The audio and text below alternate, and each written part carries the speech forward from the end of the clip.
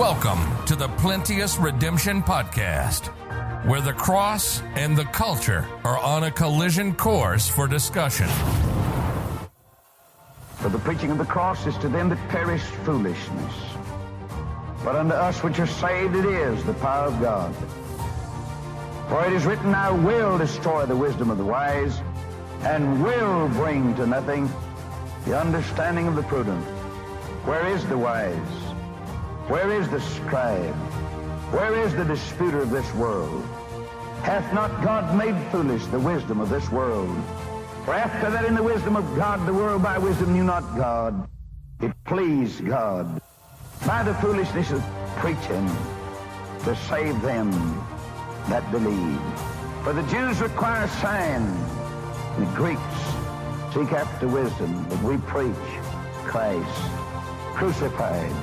Unto the Jews a stumbling block, unto the Greeks foolishness, but unto them which are called both Jews and Greeks, Christ, the power of God and the wisdom of God.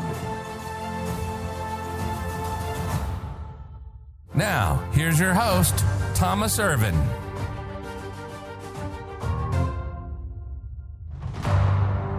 Welcome back to the Plenteous Redemption Podcast. Thank you again for tuning in. This will be another episode on missiological exploration. Our topic this month, deputation. I know. Some of you are shivering in your boots right now. Just the sound of those words just struck fear into your heart. For many, once this dreadful word leaves one's mouth, they begin to shudder in fear.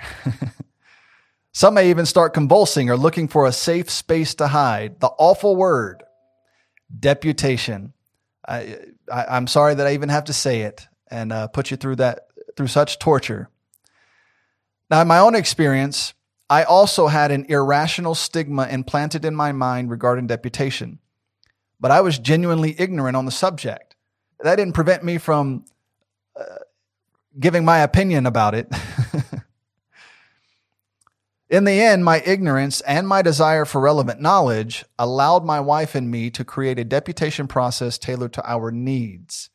At some point, you got to stop yelling about what you don't like about deputation, especially when you don't know anything about deputation, which was my case. And then you're thrust into the world of deputation. You got to figure it out, and it ended up being a tremendous blessing. Now, as we venture into this conversation, the realities and the fears that surround deputation are further complicated, especially today.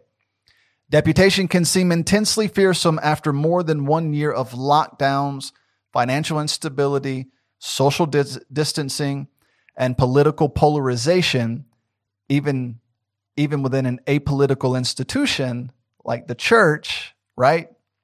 Apolitical? Yeah. But isn't that the purpose of the new normal? To create a perpetual state of fear. Deputation already comes with immense psychological pressure. That pressure is increased beyond measure in our current dispensation. First, many of the current concerns regarding deputation are naive ideas that are parroted without critical thought. That was my problem. I had a lot of ideas about deputation. I had never sat down to really think it through. And after doing so, I found I had made a mistake. I hope you'll consider whether you are doing the same or not. Second, the use of COVID as a tool to polarize and control the world is nothing more than an excuse. Churches still want to get the gospel out around the world. Churches are still going to give. We've had no trouble with that whatsoever. So we can't allow COVID to become an excuse to not do what we know the Lord wants us to do. Psychological distractions must be overcome through scriptural truth. We must trust God and take Him at His word. And that is our foundation. Now, to a large extent, missions and deputation have become an area of the Christian life where God's people attempt to remove personal agency. Under spiritual headings, people put off what they know God wants them to do until they have peace about it, or a leading, or a feeling, or some other idea that sounds spiritual but is actually removing responsibility from yourself and placing it on God. This idea is revealed when praying where the Lord would have them to go. then it is further manifest through the deputation process, rather than planning and preparing, which is scriptural. That's what the Bible says. We just jump off the cliff and expect God to catch us before we crash and burn. Now, praise the Lord, sometimes he does. But this is a costly approach to missions and deputation. We don't need people jumping off the cliff into deputation and hoping that God will catch them at the bottom. It's costing churches a lot of money for you to go through your free fall. And with a little more planning and preparation, we can be a lot more efficient. Then the prospective missionary sets out to raise funds. They have engaged in the deputation process only to find themselves in a place of obscurity to those in authority over them. How will you act in that situation? Is that something you can handle? You got to be very honest with yourself and ask yourself if you can handle this newfound freedom you'll have on deputation. It's going to require you to regulate yourself. Nobody's going to be following you around, tapping you on the shoulder, watching what you're doing. It is easy to hide and hang out on deputation for years, and many have done it. Churches are unbelievably generous to a person they believe has service to Jesus Christ in mind. For this prospective missionary, deputation becomes an extended vacation. Toward the end of deputation, they may decide to get serious and finally finish, or they find out it just wasn't the Lord's will after all. Do they intend to pay back any of the money they improperly received for their extended vacation or their testing of the Lord's will? Not likely. You should, but not likely. Then there is the missionary who believes that deputation has turned him into a telemarketer. They can no longer have a normal conversation with a pastor. They carry prayer cards in their pockets and whip them out at a moment's notice. They attend pastors' fellowships simply to shove their name in the pastor's face when the pastor's there to be encouraged. Pastors don't go to pastors' fellowships to be sitting targets for missionaries.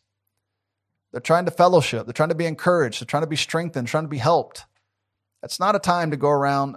I went to pastors' fellowships on deputation. I never once went around the room shoving myself in front of people. They're there to be encouraged. Now, the ones who introduced themselves to me and found out I was a missionary, if they asked who I was, if they were interested, we had the conversation. Otherwise, I left them alone. You got to be mindful and respectful of what's going on.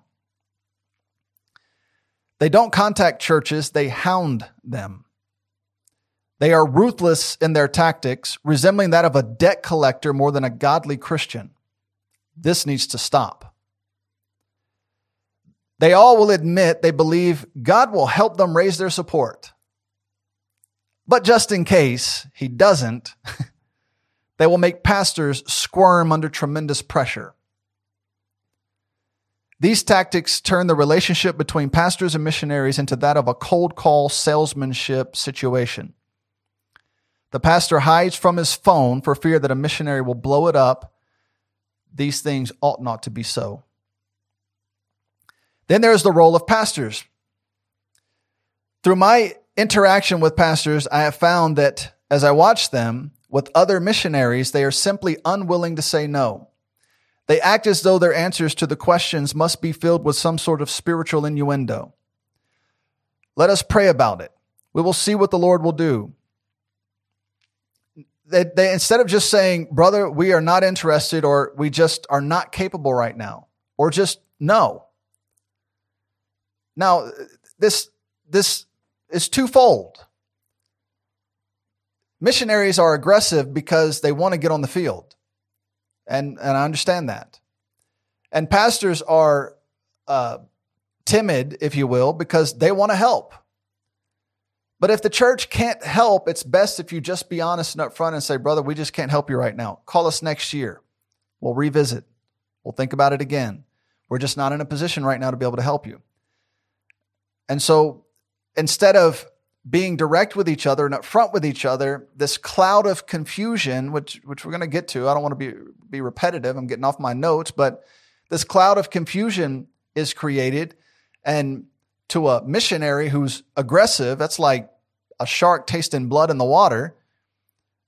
And it just creates this this unnecessary relationship between pastors and missionaries. It doesn't have to exist if everybody would just be up front and keep each other at arm's length until until you're able and you're capable of bringing people in. So, answering with a spiritual sleight of hand just opens the door for confusion. Likewise, missionaries should be respectful of a pastor's response. We have no idea what each church is going through spiritually or financially. It behooves us to receive their answer graciously and move on. You don't hound them like a telemarketer and blow their phone up and pressure them. There's nothing godly about that. That is a worldly tactic that you're trying to apply to a spiritual situation. And that needs to stop. Thus far, with my introduction, I have played into the hands of the negative stigma surrounding the idea of deputation. It has some negatives, and some of these negative stigmas are merited, and they should be dealt with speedily. But I disagree that deputation is all negative. I disagree that it's even negative, period. Not all negative, just negative. I don't think that's the case. I think it's mostly a positive endeavor if it's approached and handled properly. I contend it is primarily positive. I disagree that deputation should take years to accomplish. This is a sign of a problem that needs to be addressed. We can create all the spiritual jargon about God's own timing all we want, but if deputation takes more than 2 years, something is wrong. And instead of blaming God by saying, well, just the Lord knows when he's going to get us there 3, 4, 5 years down the road, there's a problem that needs to be addressed. And blaming it on God is not the solution.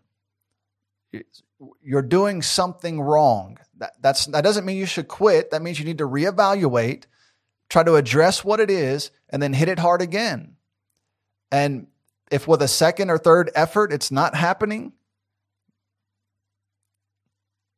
God may not be interested in funding what it is you're trying to do. So we act as though our decisions play no part in the consequences of our daily lives.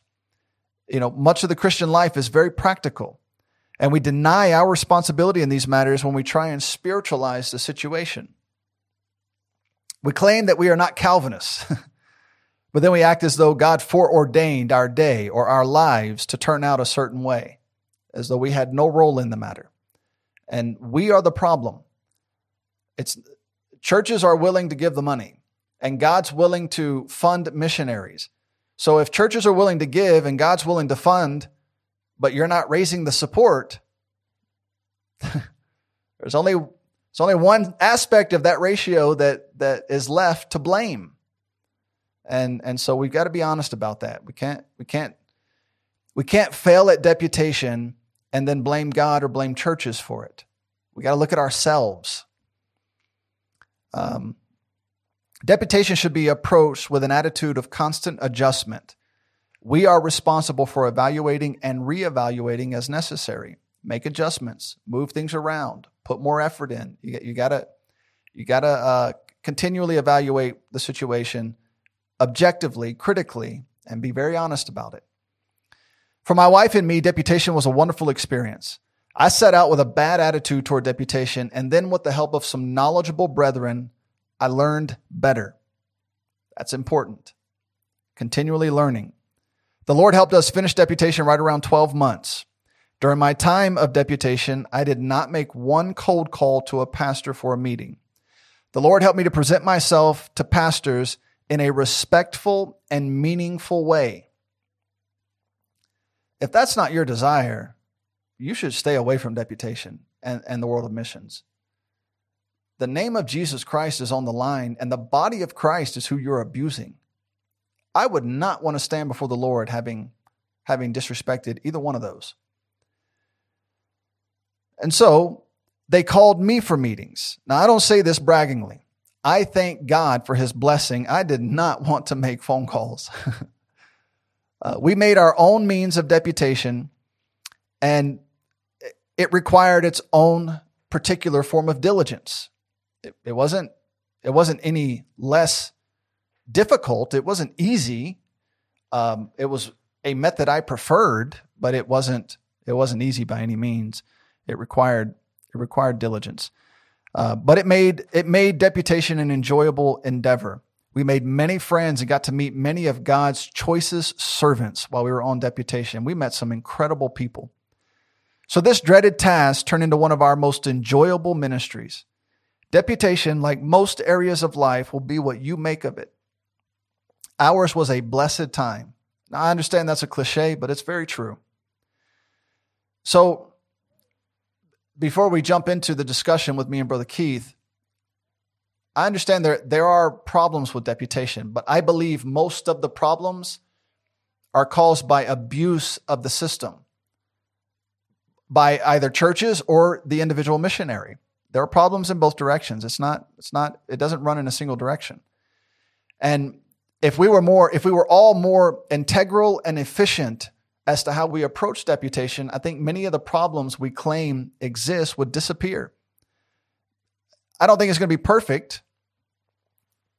No system is, but I've also not heard anyone suggest a better means of missionaries raising their support. I heard one missionary put it this way: in what other way can a missionary spend 1 to 2 years on deputation, raising support, and raise a lifetime of support, and then be able to hit the mission field and go?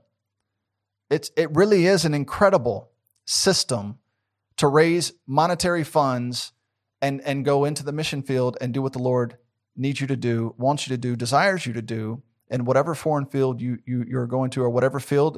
Right now we got missionaries all over the U.S. and they're needed. And so I don't think the problem is deputation. I think the problem is in some ways, the standard approach to deputation, or more specifically, the attitude of the individual who is using the method of deputation. The negatives don't have to exist. They exist because of the abuse. And I think if we all thought critically about this abuse and got rid of it, deputation would turn into a very efficient and practical way for missionaries to get on the mission field. And so Brother Keith and I, in this episode of Missiological Exploration, will discuss the idea of deputation in the hopes of providing some practical steps that would be helpful to missionaries preparing to venture out and get it done. Welcome back to another session of Missiological Exploration. Yes, my favorite word. Missiological. Yeah, well, you can't sell people, if you tell people, come to college and study missions, they won't pay you thousands of dollars per semester. But if you say, come study missiology. Well, now see, the college I went to, maybe we didn't pay that much. Well, the college I went to was free. So, but if I put it online and I say, we're just going to study missions, they're like, yeah, right. Who cares? But if I say missiological exploration, people are like, well, wow. You definitely threw me when you used that word the first time. Well, in terms of missions, one of the most important aspects in our circles is deputation. And it's funny. It's funny when you meet people who have a basic grasp of the term, and you meet people who don't. Yeah. And it's, we met a lot of people. They were like, oh, good luck on your mission. Yeah. It's like, right. Well, thanks. I mean, it was just because there's there's so many different views of what a missionary is out there. Yes, it is. It's crazy. It has become a very skewed term. And we've talked, I think people in our circles have talked relentlessly about it's probably not the right term for us. Mm-hmm. We have adopted it. We use it, whether we need to scrap it and start over. I mean, that's all subjective, but that term was initially used by Roman Catholic missionaries. Mm-hmm. That's where it came from. Right. And, we don't do anything that Roman Catholics do. So, so here we are. Back to deputation, brother. Yeah.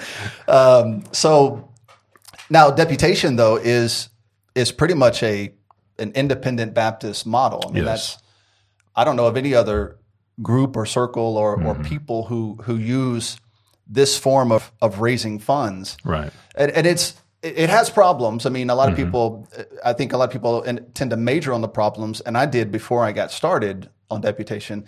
And I believe in the course of this, we're going to talk about it, but I had a very negative view of deputation before starting. But it was out of ignorance. I mean, I literally had, before, when Kristen and I were praying about coming to Uganda, I had never even been to a missions conference. Wow. I think I had met a few missionaries, but I really had no clue what deputation was, what it was about. Now, my pastor, Brother James, is pretty hard on deputation and furlough. Right. And one of the things I love about Brother James is he has this just incredible ability of telling both sides of any story. I mean, I often say he offends both sides equally. Yes. He really has a balanced view of just about anything he's put his hand to, but I don't think he has a very balanced view of deputation and furlough. He majors on the negatives of those two, and for good. There are some good reasons to be upset about some of the negatives. But I found when we went through deputation, there are lots of positives, and it really ended up being a blessing. We really enjoyed it. What was your time like on deputation, and how did you? Because it was just you, your wife, and one child, right? Right. Yeah. So how did it go? Oh, when we think back on deputation, it's interesting because I really didn't. When I went to Bible college, in a college that was very highly missions emphasis.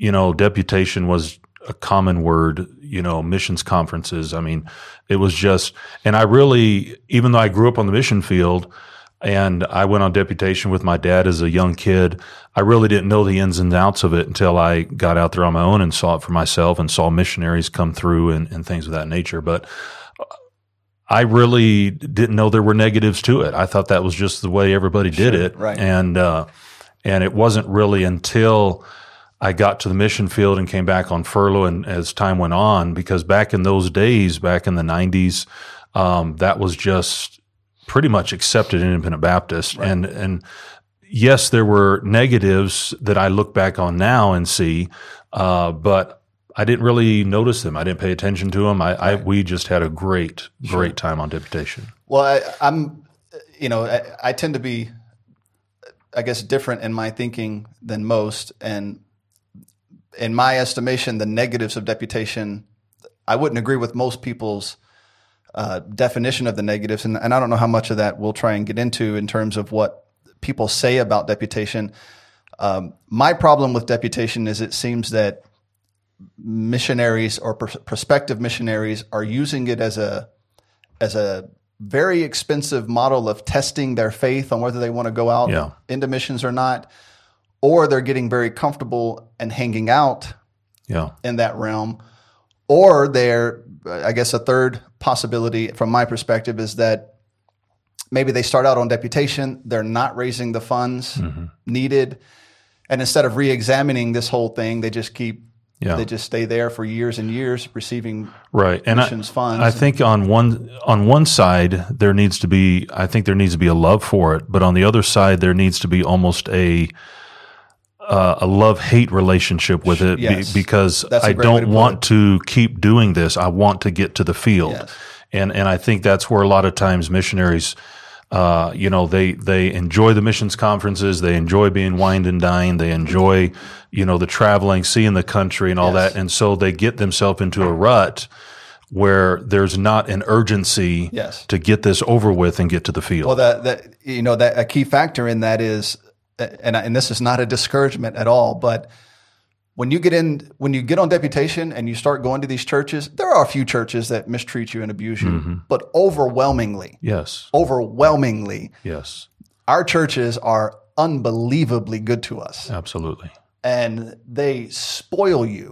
When they find out you were willing to give up your entire life and go serve God on a mission field somewhere, they just completely spoil you. Yeah. And for some people, that's a little hard to let go of. Yeah, it is. Like, you want me to leave and go to Africa when I could stay here and have these people? And see, again, along with that, you understand that at the most, let's say, like in my home church, we always have a Sunday to Sunday missions conference. Okay. So let's say that's the extent of 8 days. Right. So at the most, you're 8 days at a church, and so you can be whatever you want to be. Yes. Yes. during that time. And then you go to the next place and be whatever you want to be. Yes. And so everyone's seeing you fresh. Right. And so there's not an accountability, if you would, as missionaries are traveling from church to church to church. And so that's, again, a downside that it just causes a person to get into that comfortable life. I mean, I love I love driving. I love traveling. I love seeing the country. I mean, that was one of my favorite things about Deputation. My favorite things about furlough is, I mean, people say, do you come back on furlough to go on vacation? Absolutely not. Right. But intermingled with furlough, I get to see the whole country. You take you know, spend some time and looking so in that way, it is a blessing. But I think sometimes as pastors especially home pastors, they need to continue to keep fire burning underneath missionaries and say, listen, yes, we've got to do deputation, and yes, enjoy it. Yes. That is part of your ministry at this time, but it is not a perpetual ministry. Right. This is not what God's called you to do. But Get your support. How much of that mentality should be developed before they ever leave to go out? Now, I want to be careful because I'm basing this on my experience and how we did it and what we did. And it's not, this is not always going to be prescriptive for everybody. And I don't want to paint with too broad a brush or get too narrow-minded because of my experience. Right. But Brother James didn't call us and say, where are you at? What are you doing? Are you doing what you're supposed to be doing? He had an expectation that we were going to put our hand to the plow and press on and get this done. And get it done in an efficient and integral manner, right? Because this can expose a great lack of character and integrity in a lot of people, because a lot of money's passing hands, the traveling, getting to see places. My wife and I and you, and we're going to talk about this when we get to it. Is we had a travel trailer. I guess our mentality and expectation was the way that we tried to go about it is we wanted to put as little on churches as we possibly could, and take care of as much of the cost as we just had the expectation. It's our responsibility to pay the cost. Those churches owe us nothing. Right.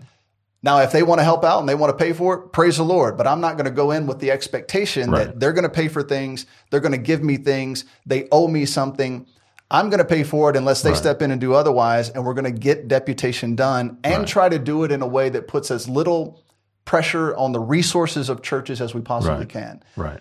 And if that's not the mentality, to some extent, I tend to go in extremes in some things, and I'm sure it could be revised and done in a better way than the way that we did it, but that was our mentality, and I believe God greatly blessed it, and it really helped us. Yes. And so I do believe pastors should be, checking up on the missionaries. How's it going? Where you at? Where you at on your support? Are you making calls? Are you what are you doing to get this going? I think at the very beginning, I think even before the church or your pastor, sends you out, as Antioch sent out Paul and Barnabas, your pastor ought to have a good understanding of your character. He ought to have an understanding of your work ethic, of your spiritual nature. And, the church at Antioch had no plan or no desire of sending out Paul and Barnabas until the Holy Spirit of God said they're ready. And these men were already serving. These men were already busy. And I think what's happening is a lot of times we either go to a missions conference or we go to Bible college or whatever, and we say, well, God's called me to be a missionary, and we just accept that as a blanket statement. Right. And because you say God's called you, everybody's supposed to jump on board. Everybody's supposed to jump on board. Right.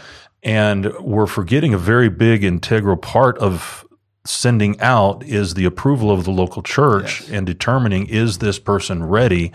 And I really think when we get back to that, if pastors would get back to that at the very beginning, and not because honestly, when I look back at myself, all right, the idea was get out of college as soon as you can. I even started meetings before I graduated. I mean, I wanted to I followed my dad's advice, my dad's example. He went to Tennessee Temple University, and he had almost all of his deputation done before he graduated from college.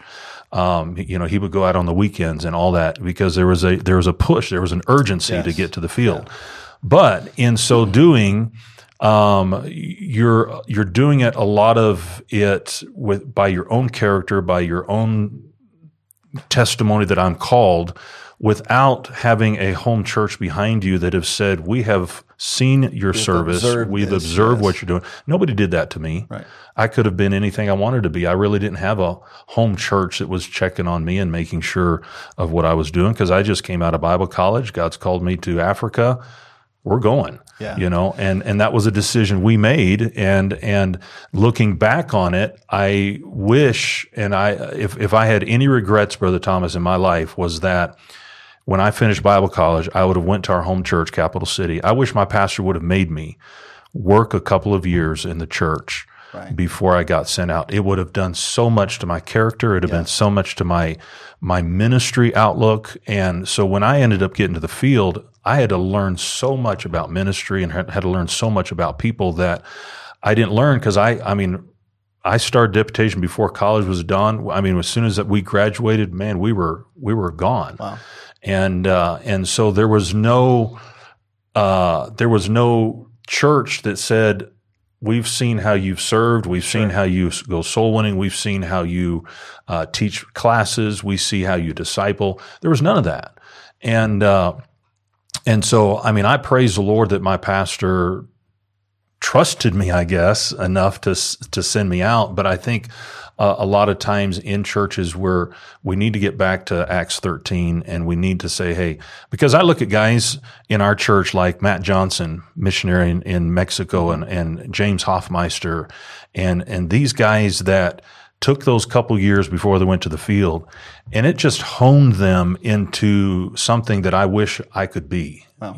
They're great examples to me because James Hoffmeister? Well, hey, you know what? You got to learn from anybody. Yeah. No, actually, he has such a go-get-it attitude. He does. And that comes back, I believe, to that. They spent 2 years at Capital City before they went out to the mission field. Matt Johnson did the same thing. They served on staff, and they had to get jobs, and they worked secular jobs while they did ministry. And it did something to them and prepared them for the ministry. And that's what I wish would have happened. And so I guess my whole point in all this conversation is just saying, I think pastors need to make sure before they get to the field, are these guys serving? Are these guys ready? Is the Holy Spirit of God speaking to us as a church to send them out? And I think that would solve a lot of, not everything, but solve a lot of the problems that missionaries are having on getting to the field. Well, it's very interesting the way you just described all that. Is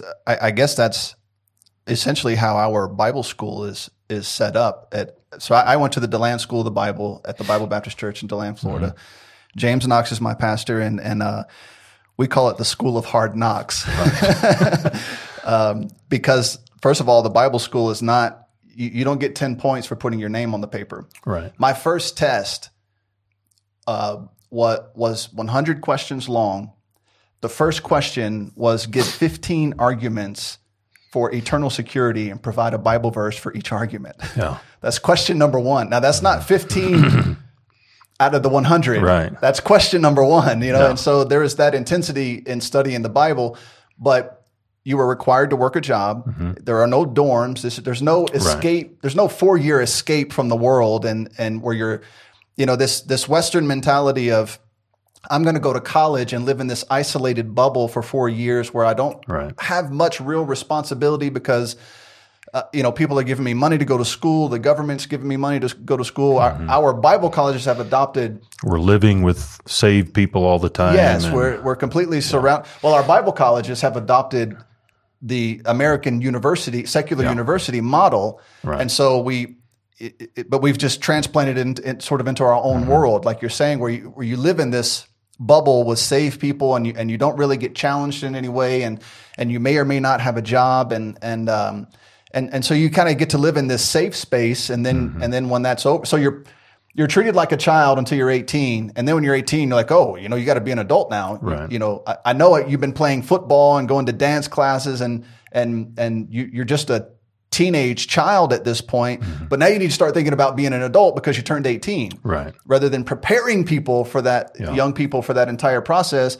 And so then you send them to college where they get isolated from the world and live in this bubble we're talking about, and they get no real stress and experience from life, and that's kind of what you're referring to. Well, at our Bible school, you don't get to do that. Yeah. There is no dorm. As a matter of fact, several guys told Brother James, man, if you would start a Bible school, we'd send our kids down there. Mm-hmm. So he started a Bible school, and they were like, well, where's the dorms? Yeah. He's like, there's no dorms. They're like, well, we're not sending our kids there. It's like, well, that's not how it's going to work. Now, then we started talking to him about coming to Uganda.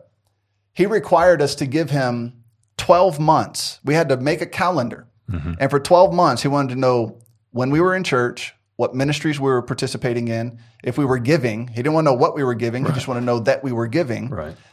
He had this list of criteria that we had to turn into him. And then we had to sit before him and our deacons, which was one of the scariest things I think I've ever had to do in my life. Now, they were a blessing. It wasn't a snake pit where they, tortured me. But, man, the mental pressure from all that was great. And that was a huge help for me. And, that level of accountability. Mm-hmm. I don't know that he does that for everybody that goes out, but I needed that. Yeah. And I think it satisfied in his mind that, okay, we can send him out. I've put him through this process. We made several goals. We met those goals. And so then we got to the point where our church said, okay, we're going to send you out as missionaries from the Bible Baptist Church. But it wasn't just, the Lord's called me. Right. So you need to get prepared to send me out and give me money and right. It just doesn't. That is a disastrous way to approach this. It is. And we're beginning to see the real fruit of this. Yeah. In our time now. Yeah. And it's costly, not only in finances, but as missionaries, maybe to a slightly further extent. Which is probably debatable. We are the ambassadors of Christ that get sent around the world. Mm-hmm. And when this is not done properly, we're kind of who people look to as the heroes of Christianity, if you will. I'm not tooting my own horn. I mean, that's how our crowd, that's how I thought of missionaries before, having this opportunity to serve the Lord in this capacity. And when they fail, it has a major impact. Yeah. And so... Yeah, well, it's what's the problem is it's Bible college is sending out missionaries and not churches, right? And you just can't. A church, when you're in Bible college and you are forced to do A, B, C, D, you have to work on a bus route, you have to do all this kind of stuff. I mean, that it's very difficult to see if this is a person's heart.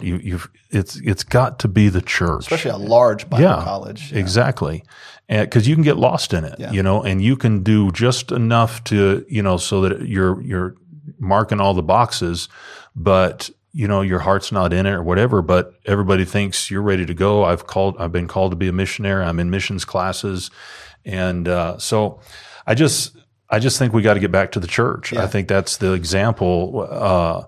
We can talk about all the different logistics of deputation that a lot of people can agree to disagree on because it's not spelled out black and white in Scripture. Right. But one thing that is spelled out very clearly is the church is the one that sent them out. And, when I've always just share a verse with you here, if I could. Yeah. In the book of Acts, I think it's so interesting. I think it's chapter 12 or chapter 11.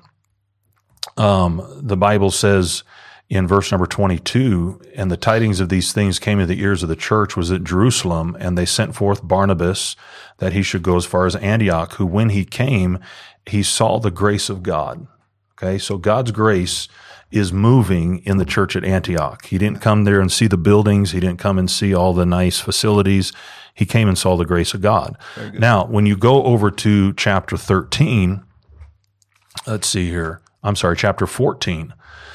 when Paul is coming back on his first furlough, and I understand what Pastor James says, but even Paul took furloughs. But when he's coming back on his first furlough, and the Bible says he came into Antioch, and the Bible says, and when he preached the word of God in Perga, he went down into Italia, and thence sailed to Antioch, from whence he had been recommended to the grace of God. Amen. For the work which he fulfilled.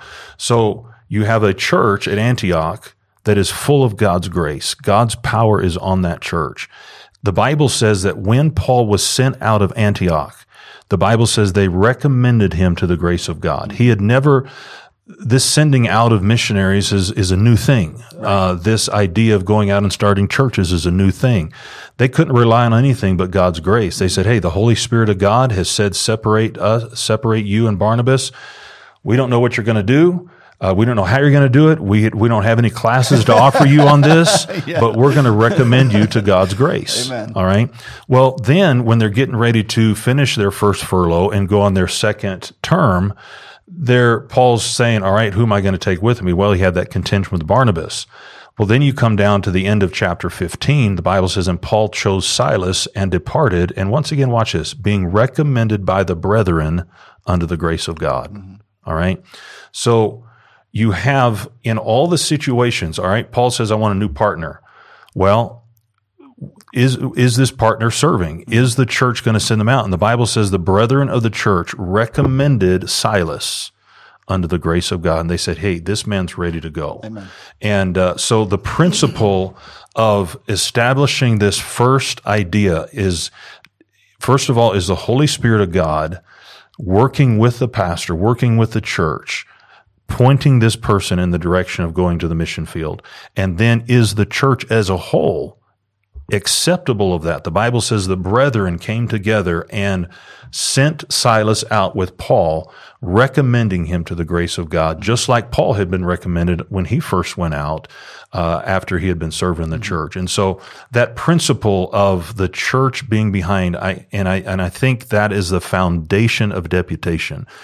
Again, all different kinds of ideas of deputation, but I think that initial foundation of the church and the pastor looking and seeing, is this person ready?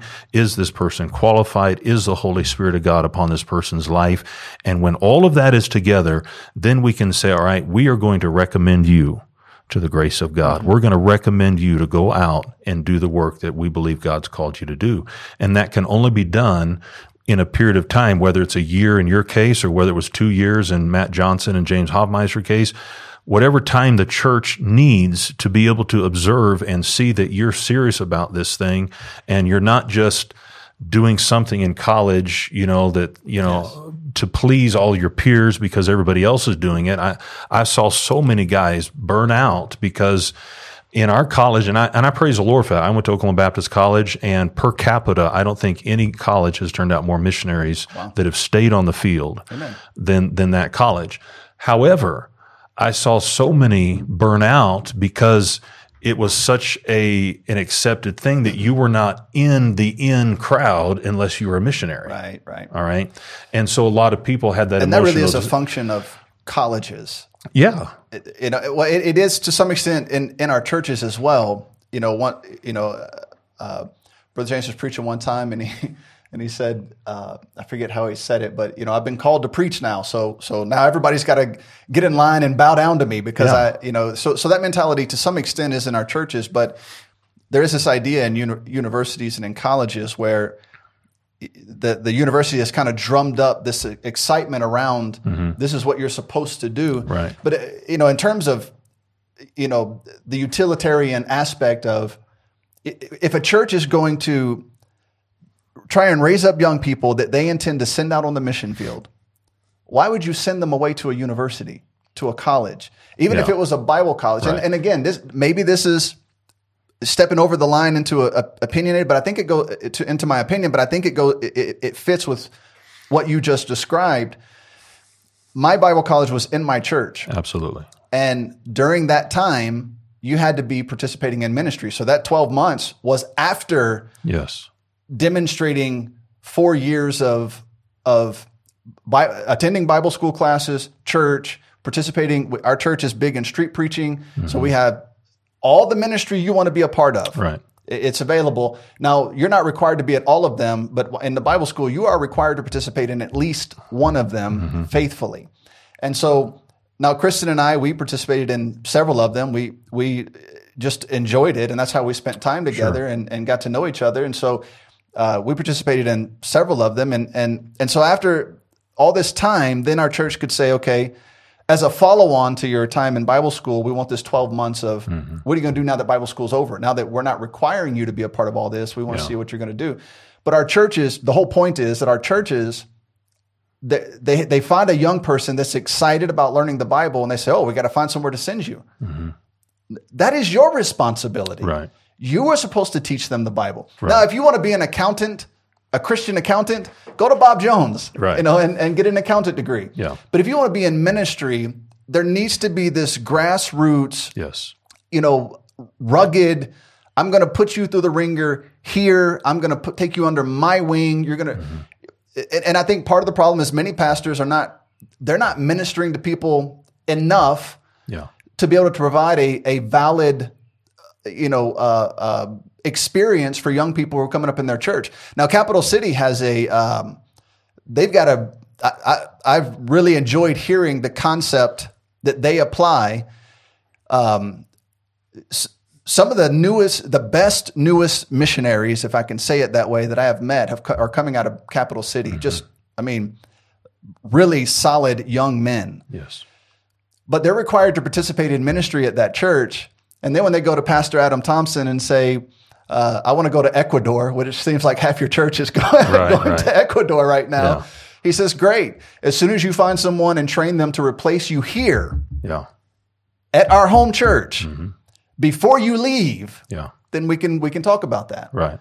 So you don't just take all your resources, which young people are resources that are there for the use and the glory of God, and you're just sending them everywhere around the world, and you never get them back, and the church just dissipates and dies. Yeah, you have a church form of brain drain. Yes, yes. Where you're sending all your zealous guys out Absolutely. And not replacing them. Yes. So, and if I saw that my home church was in that type of trouble, I'd go back home.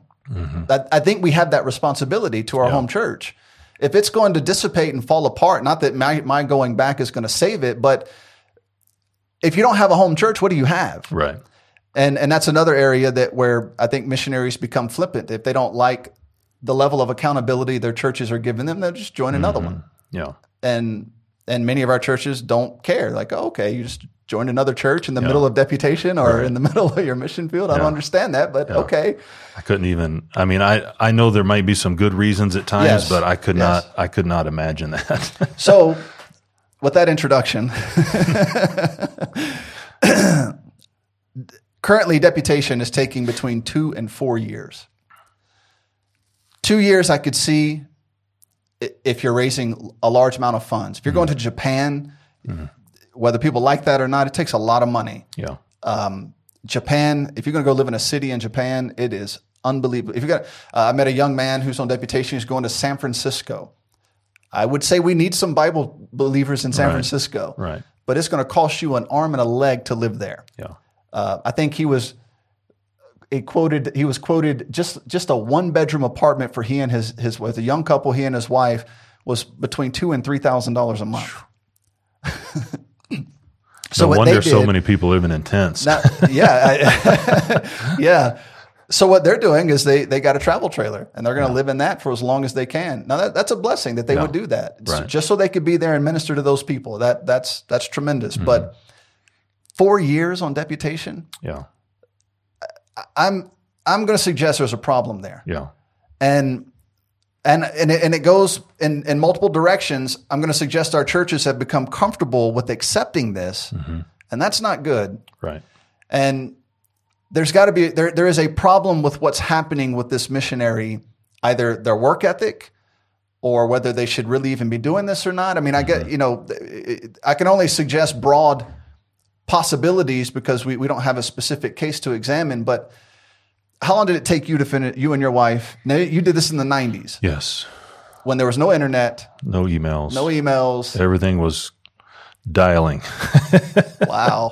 You didn't even have or the touch tone? Yeah, well, I probably had touch tone, So, but were you like clicking that was the thing? it. Yeah. Rotary dial. So how long did it take? It took you us and your 18 family? months. 18 months. 18 so months. a year and a half, and you were able to raise the support you need. Now, I couldn't imagine what you needed back then, in terms of, monetary support. And I'm not going to ask you what it was, but it was probably on par with what people at the time needed to be able to go on the mission field and do what they needed to do. And it took you 18 months. Mm-hmm. So my wife and I started Deputation February of 2019, and we were effectively finished by December, January of 2020. Mm-hmm. By February of 2020, our full support had come in. Now, we were waiting to hear back from churches who were going through their various respective processes. And by February, we had exceeded what we needed to come. Mm-hmm. Then, of course, somebody got a cold and shut the whole world down. So we had to wait. And plus my wife was pregnant with our first child. And so, all these things interfered with our finally coming to Uganda. But in terms of finishing Deputation, I was no longer, by December, I was no longer calling anyone. Mm-hmm. I never called anyone. I never made a single phone call. Well, I made one. I called Pastor Adam Thompson at your, with your, you had advised me to call him and talk to him, but that is the only phone call I made the entire time on Deputation. Typically, pastors called me, and we're going to get into how I was able to get that. It wasn't that I was so desirable that they needed me to come. There was a process that I went through to create that scenario, and we're going to get into that. But 4 years on Deputation, 3 years on Deputation, you're starting to get really getting problematic. Mm-hmm. I would suggest that 2 years or less is really where we need to be shooting for. Right. And when we're going beyond that, maybe pastors and missionaries need to sit down and talk about what's going on. Yeah. Because something is off kilter and needs to be fixed, or we need to back up and say, hey, is what I'm doing really what I'm supposed to be doing? Yes. So and there's nothing wrong with that. No. If you got excited about going to the mission field and you thought this is what the Lord wanted you to do, and it's just not working out, the sooner you realize that, probably the better, because this is. We're starting to see churches who don't even want to give. They don't want to give to young missionaries anymore at all. Right. They want to give to people who are back on furlough because there's an established work there, and they don't think you're going to disappear in the next year or two and just drop off and not do what you said you were going to do. And a lot of churches are even starting, because of that, holding the support back.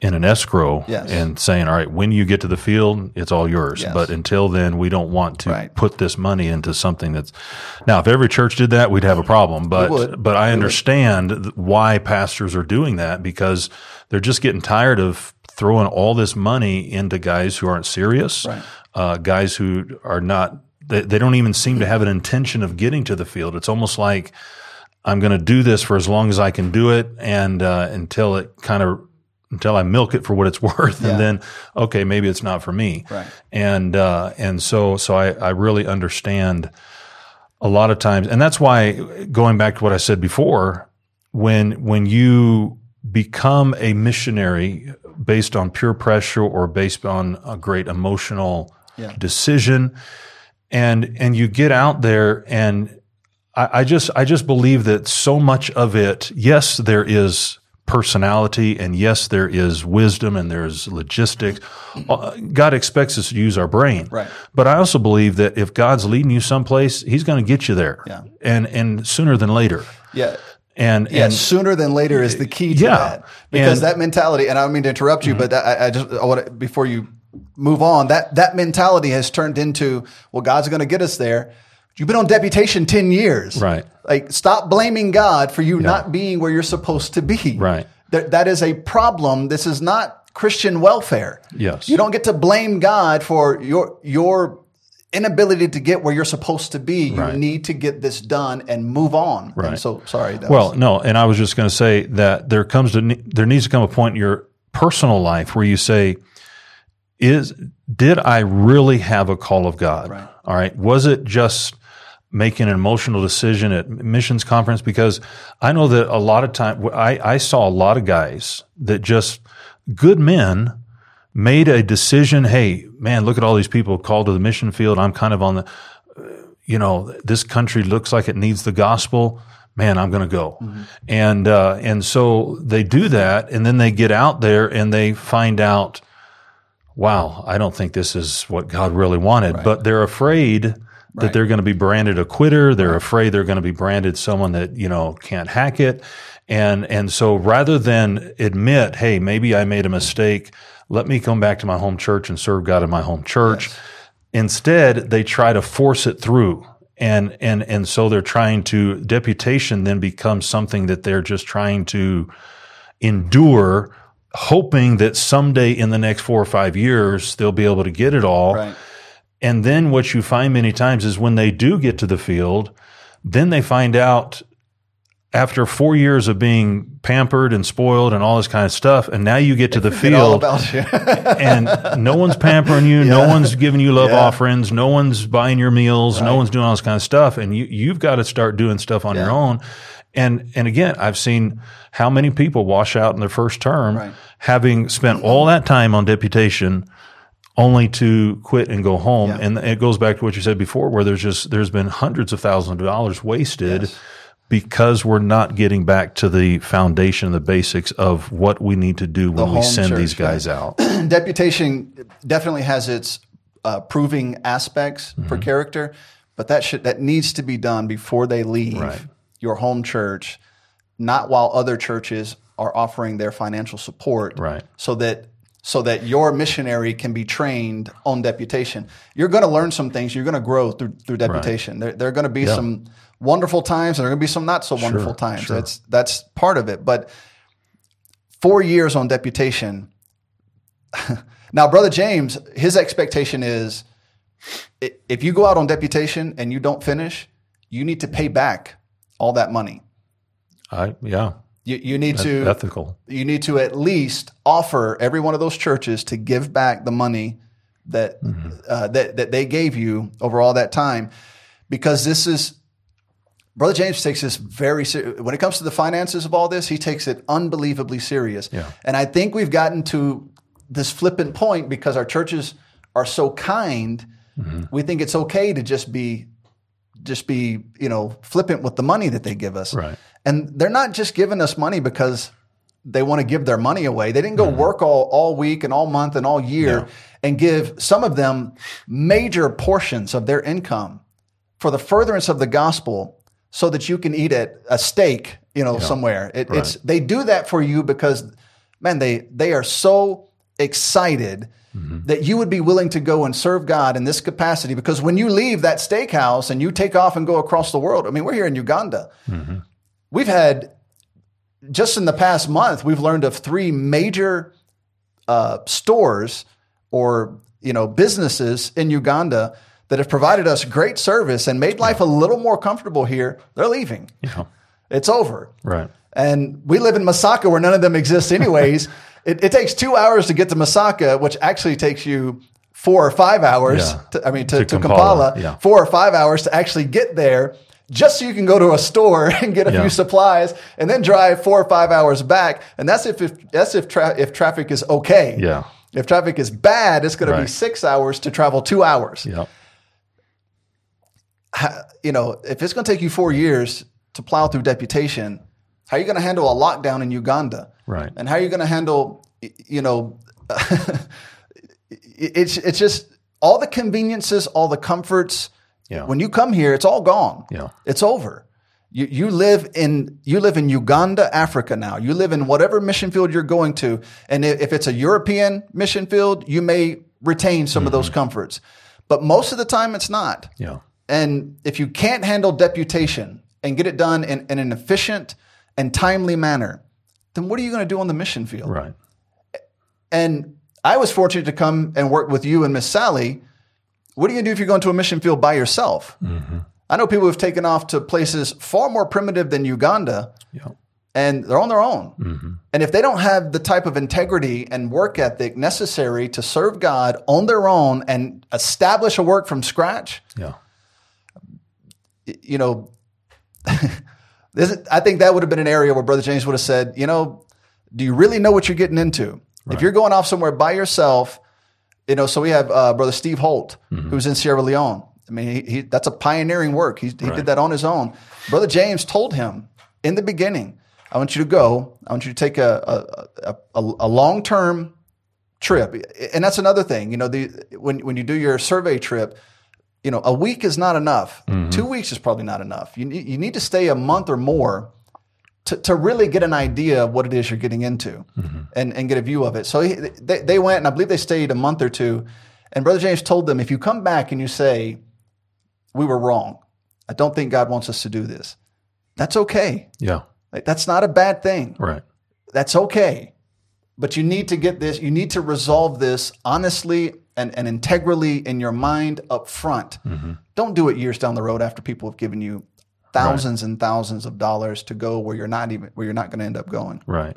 Yeah. And so. Yep. And, you know, I would even go even to a further level there, you know,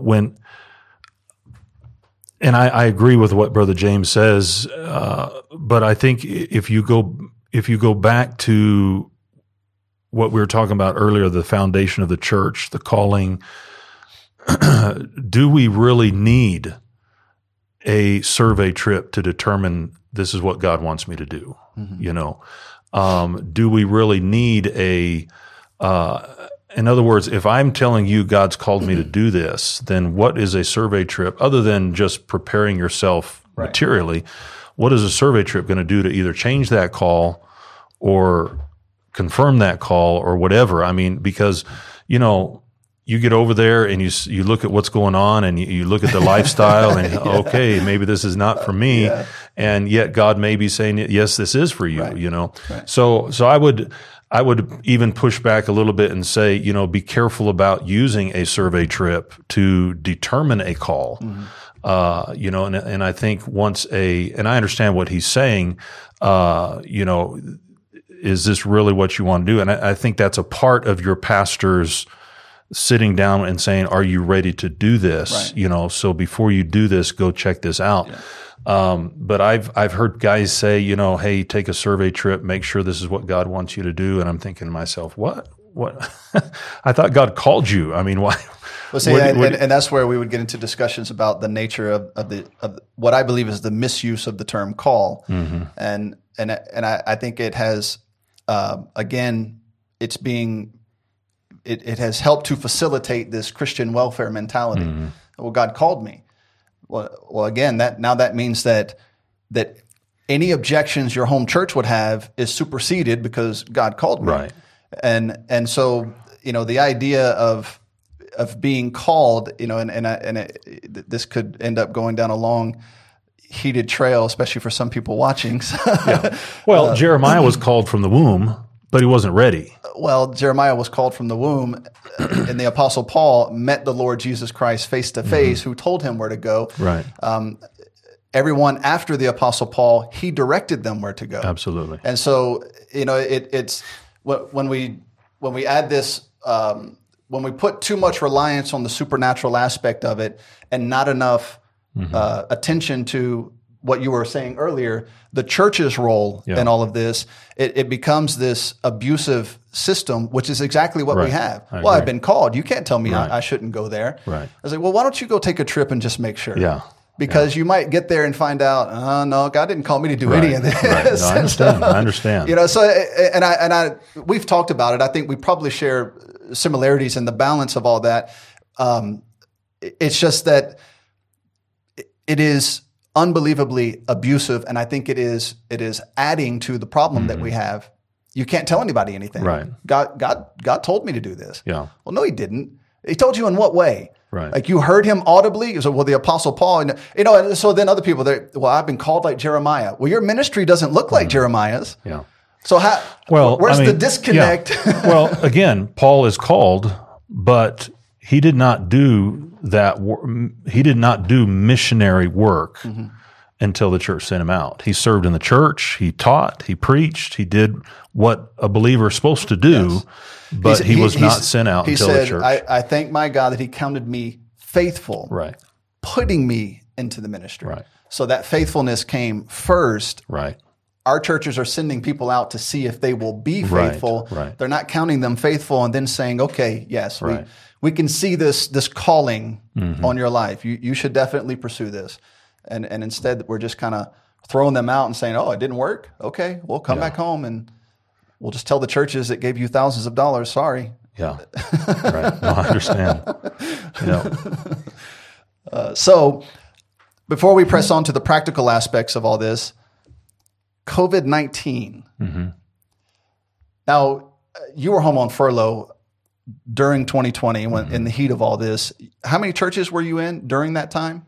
We were in 76 churches. 76 churches in 11 months, 10 months? 10 months. 10 months, which is moving. I mean, that is a lot of churches. I mean, you were all over the place. Mm-hmm. It seemed like every time I called you, it was like you were on a different coast or or a different border. So how is COVID, in your estimation, going to affect?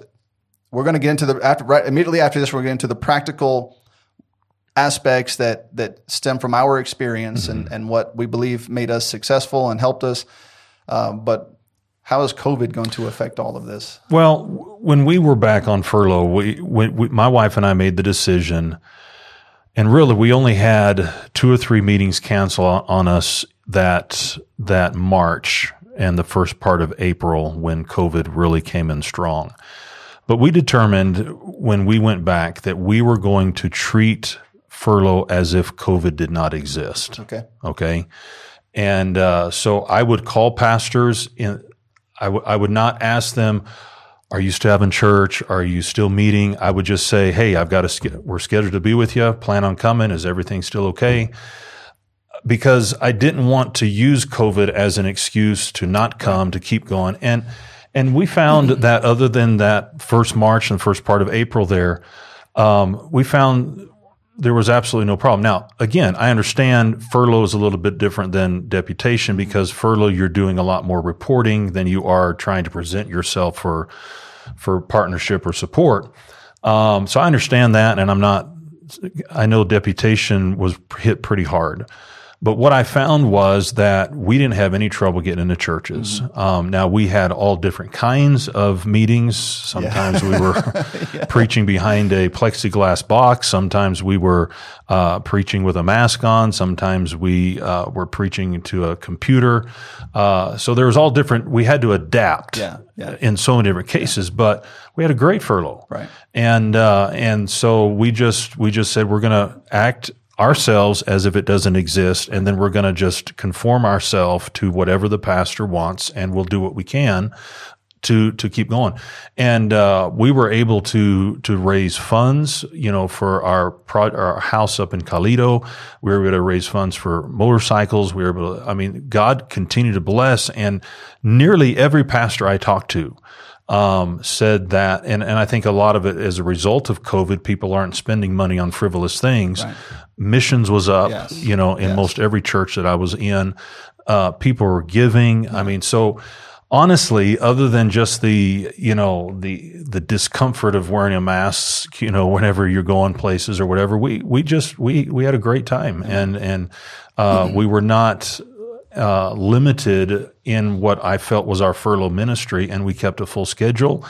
And even in the churches that did cancel on us, God filled those meetings. We kept a full schedule. We hardly ever had a week that we didn't have a church to go to. Amen. So, well, for us, we had only a few meetings early 2020 on deputation. And as I said, I'd stopped calling. I'd stopped trying to schedule meetings. Because you just left from here when COVID started. Yeah, we were in January 2020. We came here as you were coming home on furlough. We had planned to move to Uganda in June, and I wanted to come with my wife. And that was our second trip to Uganda, and we wanted to get some things established while you were in country, so that I could have your help. And so we came, and interestingly enough, we left here and went to Japan. We had a deputation meeting in Japan, which was incredible. The church was very good to us, but we were supposed to fly through Hong Kong, and I was getting concerned because they were shutting down flights from China, but China had not invaded and taken over Hong Kong yet, and you know our country allowed that to happen, though we were supposed to be allies of them. But that's a whole nother subject. And so I called our what's the lady's name? The lady that helps arrange our flights. Valerie. Yes, I called Valerie and I said, just want to make sure our flights were still okay. Should we change it? She's like, oh, your flights have been canceled. And I was like, oh, we're leaving in a week. And so we had to reroute, and we went through Kuala Lumpur instead. And then and my wife was we just found out she was pregnant, and she's starting to have the morning sickness and all that. And we get into Taiwan, and she's like, I think I'm going to throw up. I'm like, you better not throw up in this airport. You have no idea what they will do to us, so that you better hold it. And somehow she did, and we got on that plane, and we made it to Japan and got home, and all the meetings we had scheduled, we had maybe a half dozen or more, just slightly more, for February and maybe March. And all those pastors called and said, we're not shutting down our church. If you want to come, you're welcome to come. I was like, we'll be there. And so we went to all those meetings, and our plan was to leave in June, but of course that got shut down with COVID. So the reality is, even in the era of COVID, God's people still want to see the gospel get around the world, and many churches, if not all of them, want you to come. You might have to be flexible. And do some things you didn't expect you would have to do, either do it through the computer or with a mask or you preached one time behind plexiglass. Glass box, It's interesting, the new studies that have come out on all these people who have the plexiglass up, they're saying that when you put that plexiglass up, you're forcing the germs that you put out to stay in that space. And so you make it worse for yourself by putting up. I saw that. It's so funny. So COVID has just brought about worldwide idiocy. Or you do like our supermarket here in town, where they just saran wrap around. Saran wrap, but then they have a little hole that they and they. Have you noticed they won't hand you your change? They just set it on the table. Right. It's like, do you know how dirty money is? So, anyways, So it's not going to be a valid excuse to not get things done in a timely manner. It may cause some hindrances. But and I think our types of churches that we go to are going to be your ones that are going to fight to stay open anyway. Yes. And so. And keep things flowing. There is that just inherent responsibility in the types of churches that we fellowship with, where they believe, no, we can't shut this down. We have to keep going, which is really a blessing to be a part of. Now, you wrote an article for the website Ministry 127.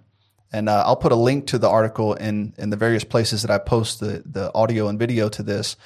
But the premise of the article was to provide some practical steps for missionaries to consider when setting out on deputation. Now, again, we've talked about already.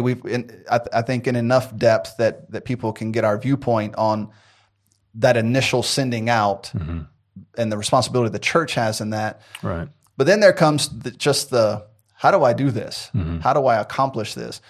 Now, I talked about what I believe to be an imbalanced view that our pastor has, and what that has done at our church is it has kind of disconnected us from the world of deputation and even furlough to some extent.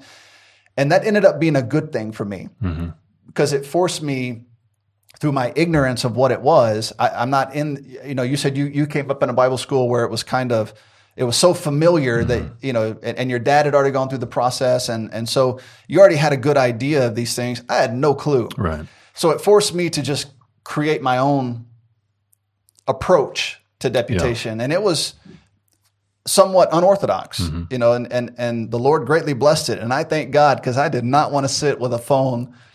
I would have if I had to, but I didn't have to. And just cold call pastors and try to get meetings. I so despised that idea. I did not want to do that. And praise God, he saved me from it. So, now we talked about how long it took you to finish deputation. It took my wife and I right at 12 months, give or take a few.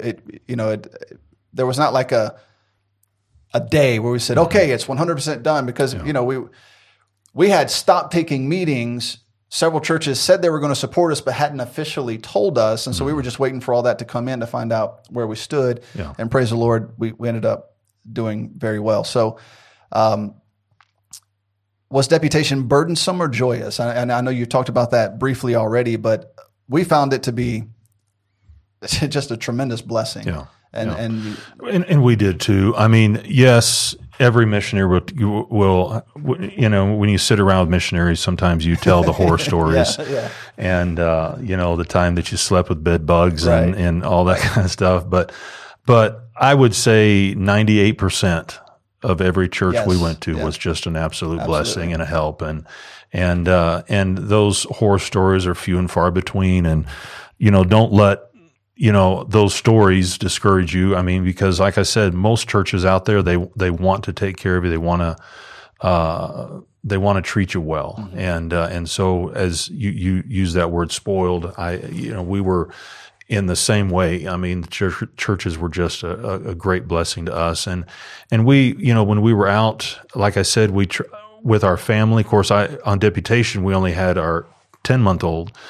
But for my wife and I, we tried as we went out to, what is in the area of the church we're at, mm-hmm. so that we can have a good time, and enjoy ourselves. Right. And we went to national parks, we went to state mm-hmm. parks, we went to museums. We had a blast, and we kept our schedule full, but we kept that part of our ministry fun while we were doing it. Right. So to us, it was never a burden. Right. Yeah, I should have tried that. I am a homebody. I want to be home reading, studying, writing, recording. My wife likes to get out and about, and she'd be like, "Hey, there's this interesting place nearby." No, we're not going. Yeah. I almost felt not, and again, this is my mentality. It's not that this needs to be picked up by anybody else, but I almost felt guilty at times. Mm-hmm. And it's something I never took a nap. I got so tired of missionaries and pastors asking me, "Did you get a good nap today?" No, I did not. What are we doing? What is this? Just a nap? No, I didn't take a nap. I'm like, I need to get Deputation done. Like I feel like I'm going to explode if this doesn't get finished. Yeah. And then I want to read. I have stuff I want to study. I need to get in my Bible. I need, there's so many things. Yeah. I tried to schedule a day that was productive. Yeah. And not that it's wrong. Right. But this is the problem. When I say not that it's wrong to take some time and go do things, I've gotten to know you well. You have a good work ethic, and you balance those things. I'm afraid too many missionaries are hearing it's not wrong to take some time and go take a nap or go visit sites, right. And they take that as permission to just go do that and put little emphasis on the work side of the day. Right. And that is I am really concerned about that with a lot of people on Deputation, and I can't speak to furlough. I imagine it's not much different. There's a lot of overlap between furlough and Deputation. In fact, I thought about trying to discuss the two at once, but I think there was so much to talk about in terms of Deputation. Maybe we'll talk about furlough down the road, and that's something I don't have any experience with. And again, I've heard your approach to furlough, and I appreciate it. And I think it'd be good to talk about and it'd be helpful to missionaries as well. And so maybe at a later podcast we'll do that. But just the idea of I was timid about the idea of taking too much time to rest. Now that is me taking it probably too far in a negative direction in that aspect. And I wish I had done a little bit more for my wife and with my wife. I have a wonderful wife. She's very patient with me, and she knows when my mind gets set, we have a task we need to accomplish. Yeah, I'm not going to veer off that task too far. And you probably don't even stop and go to the restroom, do you? We're going to drive, and we're not going to stop till we get there. No. So now that would be one area where I'm okay with stopping. No, we the way our meetings ended up being scheduled, we always had 2 or 3 days between meetings. Mm-hmm. So we would just take our time and cruise along. And we'd stop and get a hotel room in between if we needed to, depending on how far away it was. Sure. If it was more than 8 or 10 hours, then I would try to get us a hotel room, Sure. and we turn it into a 2-day trip. It just, honestly, we hit Deputation hard, but the daily outworking of it was a breeze. I mean, it was, once we got the meetings scheduled and we got them scheduled in a good and relevant way, we just pressed on and got it done. It was not overly complicated. Yeah. So anyways, that's my 2 cents about taking naps. And did you get a good nap today? No, I did not. Did you? Did anybody die and go to hell today? One day he's going to get older and he's going to love a nap. Well, I do love naps. I love sleep. Love not sleep. It's like one of those things you wish the Bible didn't say. But I'll take a nap when I'm so exhausted that my body's like, you're in shutdown mode. Right. We're not doing it anymore. But I believe I have a responsibility as a missionary here and on deputation to get to that point. Yeah. And what frustrates me a lot of times is, I don't take too many, but every once in a while I'm just, let me take a nap. And then you lay down and you can't go to sleep because you got so many things going through your mind. Yeah. It's like, my wife says, "Why'd you even lay down?" Yes, I said, well, yes. I have tried. Just in the past week or so, I was like, man, I'm tired. I think I'm going to try to lay down for an hour. And I go back there and I lay down, and 5 minutes later, I'm back up. She's like, "What are you doing?" I was like I'm doing this study on the remnant, and that day, the idea was in my head. I was like, man, I got to go look at that. So I got up and I went and got my Bible out and began. Anyway, so now number 2 on your list, or number 1 on your list, number 2 on mine, is buy or rent a motorhome. That's the first idea that you mentioned in your article. Why do you believe that is advantageous? Well, several reasons. The first reason is what you find, what I've seen a lot of missionaries do is, and this was not the case with me because I went right out of college, but I've seen this in many different cases where a man is getting ready to start deputation and they have a house that they own. They have a school where their kids are going to school. They're settled. Yes. All right. Yes. And so what they do is they start deputation and they're trying to hold down 2 different things. They're trying to go out, get support, but they've always got to come back, and so they're kind of tethered to that location. Right. And so I think that if a person is going to go out on deputation, I think you need to, for lack of a better term, burn the bridge. Yes. All right. Yes. And say, okay, we're going to go out and we're just going to throw ourselves out there. And if you have a house or you own a house and you're able to sell whatever, then take some of that investment and buy yourself a nice motorhome, or find a place where you can rent it for the time that you're on deputation, because then your home and your house is wherever you are. Right. And you're not tethered to a location. You can go out there and stay out there. And that's what we did. We didn't have a home to come home to. As a matter of fact, in our home church, sometimes they, "Oh, wow, you're back. It's been a long time." Yes, yeah. And because we went out. And so when you're out there, you're not limited. You're not having to take care of a house. You're not having to worry about what's going on back there. And so that freed us up to be out there. The other thing is what I did on deputation was I never scheduled more than 2 churches a week. I did not ever split up my Sundays. Right. All right. So what I would do is when I called a pastor, I would say, "Pastor, listen, I want to come for more than a meeting. I want to come and be a help and a blessing. I want to get to know your people." And so if we had a Sunday meeting, then I would ask him if it is okay to come on Thursday. If we had a Wednesday meeting, I would ask, "Is it okay if we come on Monday?" And by telling them we have a motorhome, he doesn't have to put us up in a hotel. Right. We have our own food. He doesn't have to feed us, and all we need is a place to plug in. And so that enabled us to not just come the night before a meeting, have a service, and then leave after they feed us lunch to go to the next meeting. We really got to know the pastor. We got to know the people.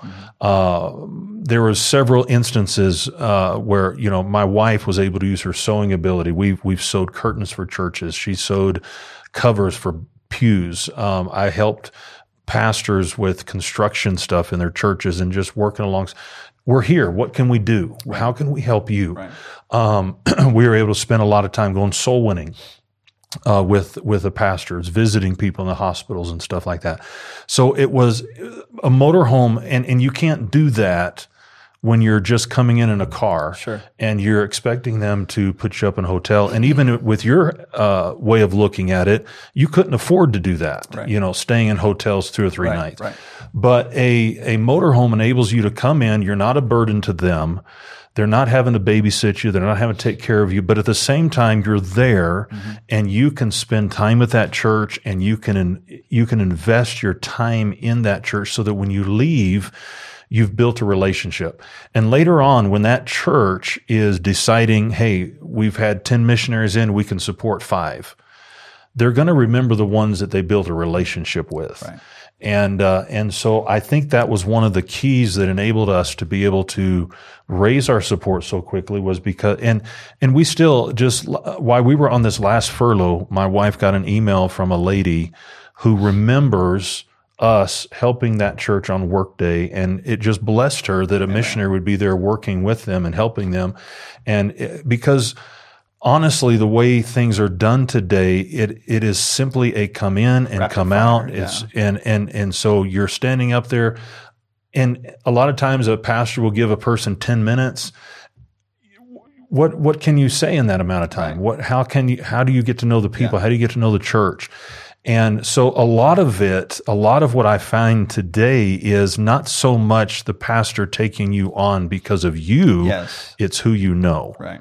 And so we just enjoyed that. Well, we had churches who gave us 5 minutes in the pulpit and took us home for support. They don't know my pastor. They might have some knowledge of BIMI. Mm-hmm. That may be a good thing or a bad thing. Right. Yeah, exactly. And so I'm just blown away that, you know, so it seems to me that in those situations, that church just has bought into the idea we're supposed to give to missionaries. We'll have one come and just give it to him. We're not really critically looking at the missionary or who he is or where he's from. But we, for Kristen and I, before we set out on Deputation, we set several goals, and we're gonna get into more of that as we go through this. But one of them was to buy a travel trailer before we left. Now you had a motorhome where it's built into the vehicle and the motorhome are all one. Right. Well, I forget the different classes and all that. We bought a travel trailer and found that I don't know what you guys did or how you handled this, but we found that to be a little bit better because we could drop the trailer and disconnect our vehicle. Yeah. And when we needed to go somewhere, we didn't have to disconnect. And take that is definitely an advantage. The whole vehicle, but. We always had to do our shopping and stuff before we came in because once we were hooked up, we were there. We looked at that several times. We're like, man, what would we have done? Because Kristen would get stir crazy, and I'd be like, okay, I need to get her out of here for a little while. Take her fishing. Yeah, she loves to go fishing, but just to let's just go for a drive and see the area, or just take some time and move around a little bit and let you. Yeah. Because I'm okay with sitting in this little box and reading, but she needs to get out and about a little bit. So. Now my wife and I are totally the opposite. Really? I'm the one that likes to get out. She wants to be at home. Yeah. No, I mean, my wife is unbelievably content. I mean, she is. If I never did any of that, she would not have cared. Mm-hmm. But I felt I had a responsibility at times to get her out a little bit, and we'd go move around. I was like, how would we even do this? Or if we're going to church, we need to drive from wherever we're parked to the church. If say the church didn't have a place for us to hook up by chance. We got to pack up the whole vehicle and drive, Right. Anyway, so we paid $6,000 for a 1995 Conquest travel trailer. It was owned by this electrical engineer who took immaculate care of it. Wow. It was ugly as can be, but it was built like a tank. And we bought it before we left to go on deputation. Brought it home, stripped out several parts of it, My wife and I do custom woodworking, so we custom made countertops. I custom made a tabletop. I took out the cabinets and built this shelf to store all my books. And the thing turned into a rolling library. We even so we bought this washer dryer combo. It worked one time and it broke, and it was going to cost as much as the washer dryer combo to fix it. I was like, let's just take it out and put in another bookshelf. So we put in more books, and so it was unbelievably beneficial for exactly the reasons you mentioned. We noticed several missionaries were struggling because they were having to go back and forth constantly. And as you start to venture further away from home, that just becomes very cost prohibitive. Yes, it's not a practical way to do this. Yeah. And then that's where that idea that was this church going to give me enough money to cover these costs? Probably not. Right. And it's not their responsibility to. Right. They don't exist to pay your travel expenses. This is not a business that owes you money for your travel expenses. This is a church. Yeah. And so our mentality was we want to create a scenario where we don't have to be dependent on these churches to do that. We will pay the cost. If they help, praise the Lord. I mean, we drove one time from North Carolina all the way up to, I think it was Rhode Island, and the church gave us $100. I mean, now, praise the Lord, it was a blessing. We enjoyed the church, we enjoyed the time, but it costs $150 to pay the tolls. Yeah, much less the gas and the food, and it's. Now, what if we had to turn around and go all the way back to Florida when that meeting was over with? It's just not practical to develop this idea that we'll keep a place at home that we can come back to when we need to, and we'll be out on the road. And if you look at, and this is what I always try to do, I always tried to make it, when I set up my meetings, I would say 95% of the time, I never had more than a 4 or 6 hour drive. Okay. And so I tried to make it to where when we go from one place, we're not crisscrossing and going back and forth. I mean, for example, when we just did our furlough, we never backtracked. Amen. We started in Texas. We went out to California. From California, we went all the way to the East Coast. From the East Coast, we came back into Texas. It was just big circle. And so if you plan it out a little bit and try to use some logistics so that you're saving money, and then when you're using a motorhome, you say, well, they just use so much fuel. But when you think about all you're saving in food, eating out at restaurants and hotel bills, the fuel is not that much. Well, and another benefit to that is several apps have been created that'll tell you places you can park for free and stay overnight. So if we had as I said, we had. No, we didn't have that when we did. Yeah, we did. Praise the Lord. I mean, I'm telling you that there are so many resources. If you'll get out and figure it out, you can get this done in a very effective way. And so if we had to travel, like I said, 8 to 10 hours, we would want to stop somewhere overnight. Well, Cracker Barrel will let you park your travel trailer in their parking lot for free. Now, you don't get to plug in and don't spread out tables and throw out a rug and act like you're at home. But if you just need somewhere to stay overnight, you're in your own travel trailer. Now, we had put fans in ours that would run off electricity. So when it was hot, we could run the fans. It's not always comfortable. Sometimes it was cold. We bought a little kerosene heater that we could run when it was too cold out that would keep it warm in there. But the idea was not to be 100% comfortable. The idea was to get deputation done, which means making some sacrifices. Right. And so we would sleep in most Walmarts will let you park in their parking lot, but it's usually loud in a Walmart parking lot at night. And there's a lot of people coming in and out. We found that Cracker Barrels were really quiet. They're kind of off away from where most of they're near a lot of other stores, but they're kind of off in their own parking lot. It's fairly dark at night. It's much quieter. There's not a lot of people coming in and out. Yeah. And so we would park there overnight and sleep in our travel trailer. We had a water tank inside. We could jump out and the pump to the water tank was on the batteries, so we could jump in and take a shower and brush our teeth and get back in the truck. Usually somewhere locally, Cracker Barrel will oftentimes will give you coffee for free. Some will make you pay for it, but it's like $2 for a cup of coffee at Cracker Barrel. And so I don't usually eat breakfast. I don't usually eat till after 12. So I would just go get a cup of coffee and we'd get back on the road and we'd go. And then when we needed to stay a little bit longer, There's another app or website called Reserve America. They'll let you reserve a spot online at a state park, and the average cost is $10 to $18 a night. Yeah. At a state park where you plug in, they have somewhere to drain your tanks, they have everything you need. And if we need to stay 2 or 3 days, we would just go do that. Yeah. Now, if a church offered to let us stay at their church, I wouldn't ask them. That's my mentality. I'm not going to unnecessarily put a burden on this church. Now, if they say, where are you going next? Do you need somewhere to stay till then? Then I would tell them. If they didn't, then I just assumed it's my responsibility to go take care of this, and we'd go find somewhere like that to stay.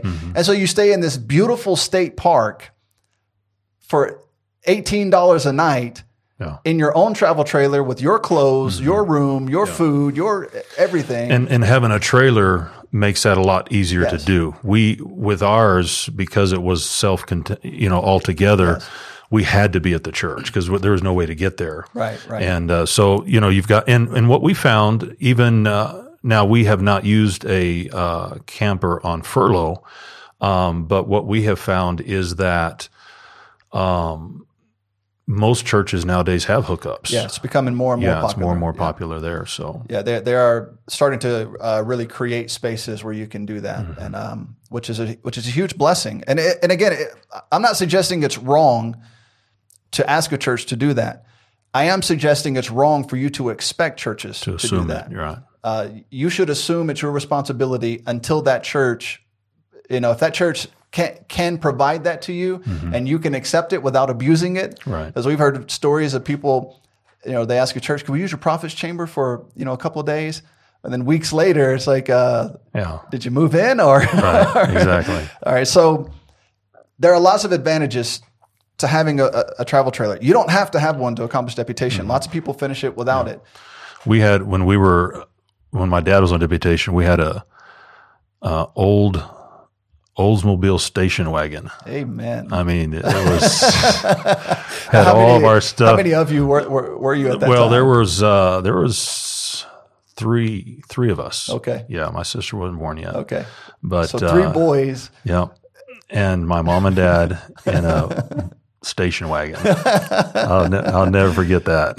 Well, and if you have now, Kristen and I had an 18-foot trailer. In those days, those station wagons were as wide as his desk. I mean, it was a boat, but we got it done. We had an 18-foot trailer, which was perfect for the 2 of us. And you may need something bigger than that if you have, 2 or 3 children and you need a little more space to spread out. But we wanted something small and efficient that would fit in a single parking spot. Yeah. And man, it just made life so much easier. Also, part of our customizations, I installed a mini split heat and AC unit on the back end of it.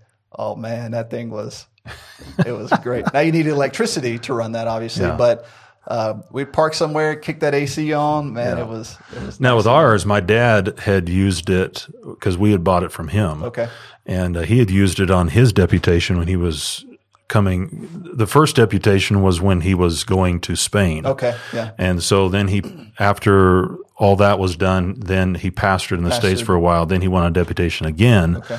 And to come to Africa. And so the second one, he used that motorhome. And so we bought it from him. Now he had Alicia and Andrew, my brother, so they were 4 in it.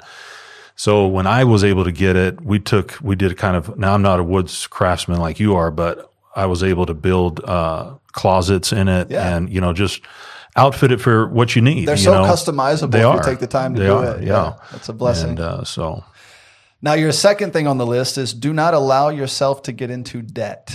Yes. Now, I want to say from the onset what we did and then turn it over to you. We set goals before leaving, before, not after. Yeah. And that is, I'm not trying to insult anybody's intelligence, but it seems like that should be an obvious thing.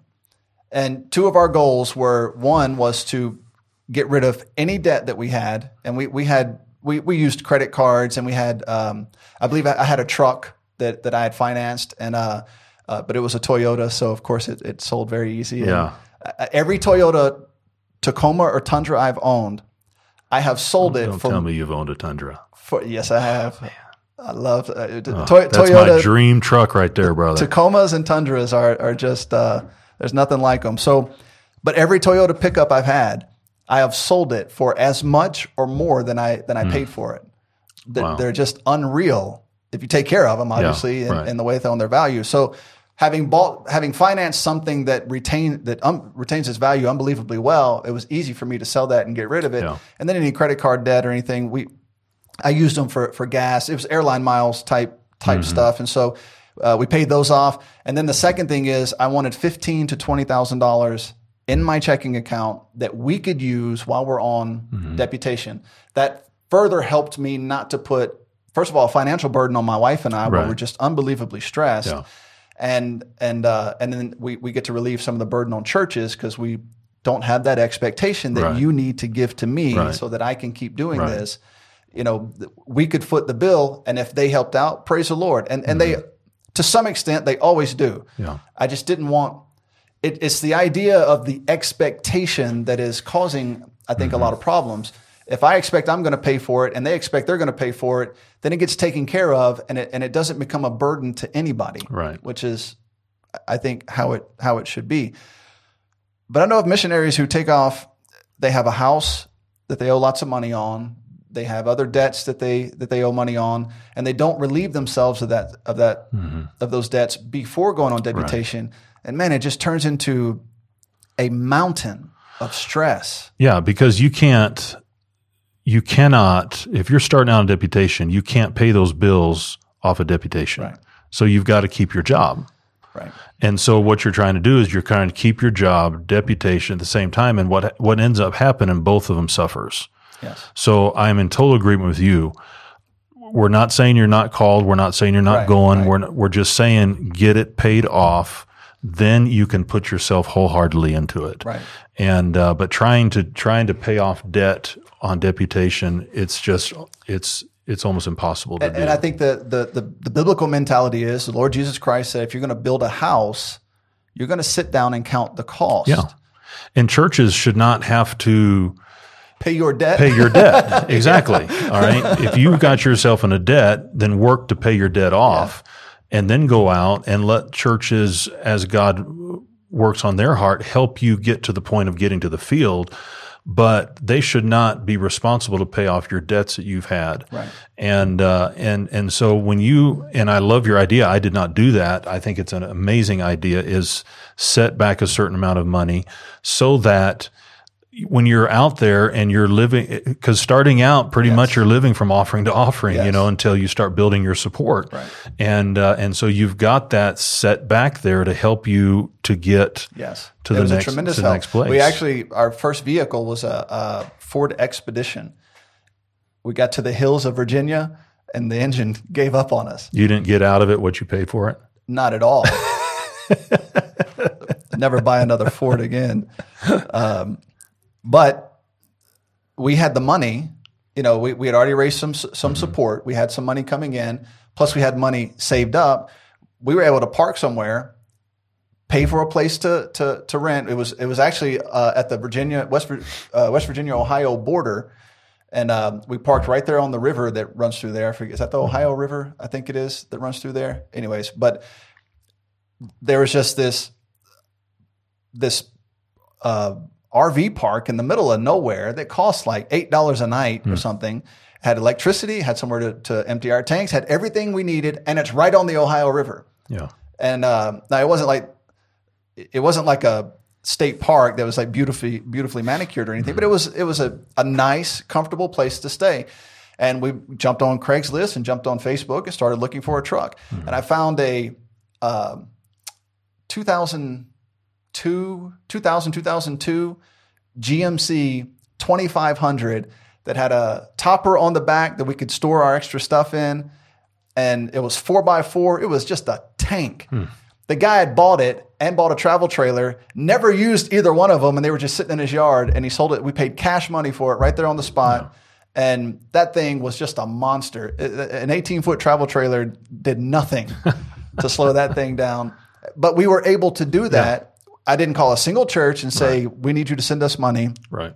I said, Lord, we have the finances. I don't want to spend it on this, but we got to have a vehicle that's going to hold up. I gave that expedition to Earl Ankrum. He said, I'll take it. I'll use it till the engine blows up. He said the engine blew up 2 weeks later because it was ticking. And we're in the hills of West Virginia, and it was not going up those hills. Right. And this is a V8. It should be able to pull an 18-foot travel trailer with no trouble. It was not going to last. Yeah. He said it blew up 2 weeks later. I was like, well, praise the Lord. I did not want to be going uphill in West Virginia in the middle of absolutely nowhere with no cell service and have my engine blow up. Yeah. And but we were able to do that, praise God, because we had planned ahead of time. Right. And it barely set us back. I mean, the finances came back pretty quickly because of the way we had set up our approach to because deputation. once you use some of it, as you get offerings, as you get gifts, put it back in there, keep it going. Yeah. That's what we on deputation, we determined that by God's grace, we would live off of our offerings. Whatever offerings came in, that's what we live off of. And then whatever, as the support would come in, that would accumulate. Right.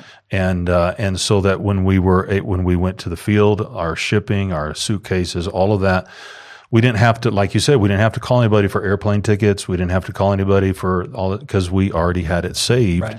And I think churches out there for the most part are saying, hey, if you need help, we want to help you. Yes. But I think it's also a relief to them knowing that a missionary has used some wisdom, saved some money, and he's not having to call everybody for these things. And just, he's got the money there. He doesn't wait until, and just live high on the hog. Well, we got this money, let's spend it. And then, well, we got to go. Now we need tickets. It's going to cost us $2,000 a kid, and it's just, yes, I think they're willing to help. But I don't think they should have to do that if we're using our. And that's exactly what that's what I mean by that mentality.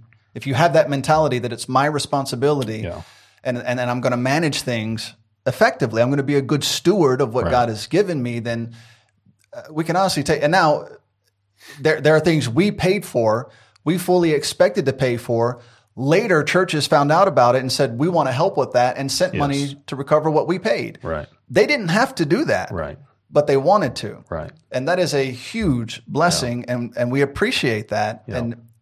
And that's more motivation for me to take less naps and less trips and to stay busy and stay focused. It just, to me, that is, when I think back to what churches did for us on deputation and what they've done for us since we've been here, it is hard for me to take in. I mean, it is incredible what churches will do for you, but you need to use that sparingly. Yes. You need to be respectful and mindful of that. Don't abuse that. Yeah. And going back to what we said at the beginning, I think that's one of the things that a pastor or a church, and I use this term, has the right to sit down with a missionary and say, are you in debt? Right. How do you do your finances? Do you continually have a debt? And because that's one of the things. I remember my dad one time. BIMI had to send my dad or ask my dad to go up to Germany to consolidate a church up there because a missionary had not only gotten into personal debt but took the church into debt. The government was after him. I mean, just a mess. And you've got to learn to live within your means. Mm-hmm. And you cannot have a debt mentality, because when you come over here, what you'll do is you'll say, well, we've got to have this church built in this certain amount of time. Well, I don't have the money, and so let me just put it on my credit card or whatever. And you'll end up, those finances will destroy your ministry. Right. And so I think it would be very wise for pastors to sit down and say, hey, do you have debt? And I'm not here to condemn you, but just, do you have debt? And if you do, all right, how much is it? How long does it take you to pay off? Get it paid off, then come back and we'll talk about sending you out. Yes.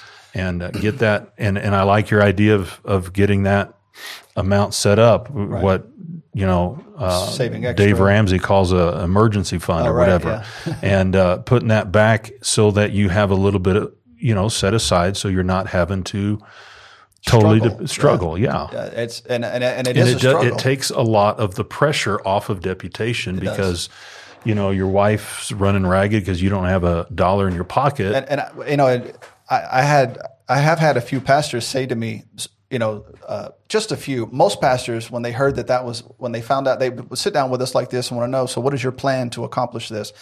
And when I tell them these things, most of them were very impressed with that. They thought that was, they were like, man, that is a great idea. Well, I don't know why more missionaries don't do that. And so I had a few say, well, you don't trust God?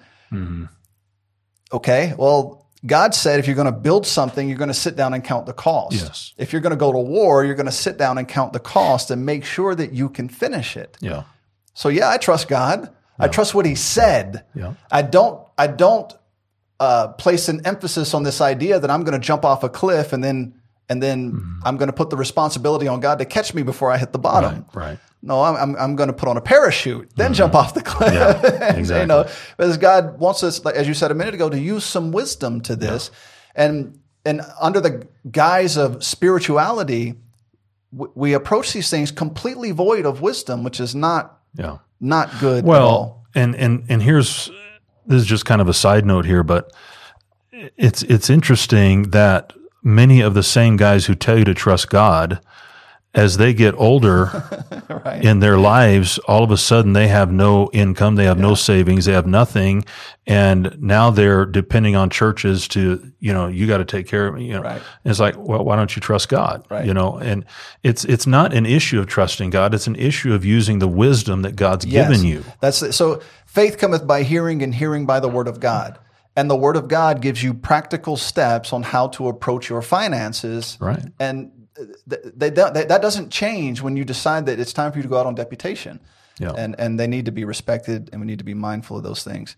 Now, you had mentioned this idea of churches, of missionaries kind of straddling maintaining a job as well as, is that one of the topics? Yeah, well, it might have just been underneath. Yeah, it was. It was part of. It was part of this section.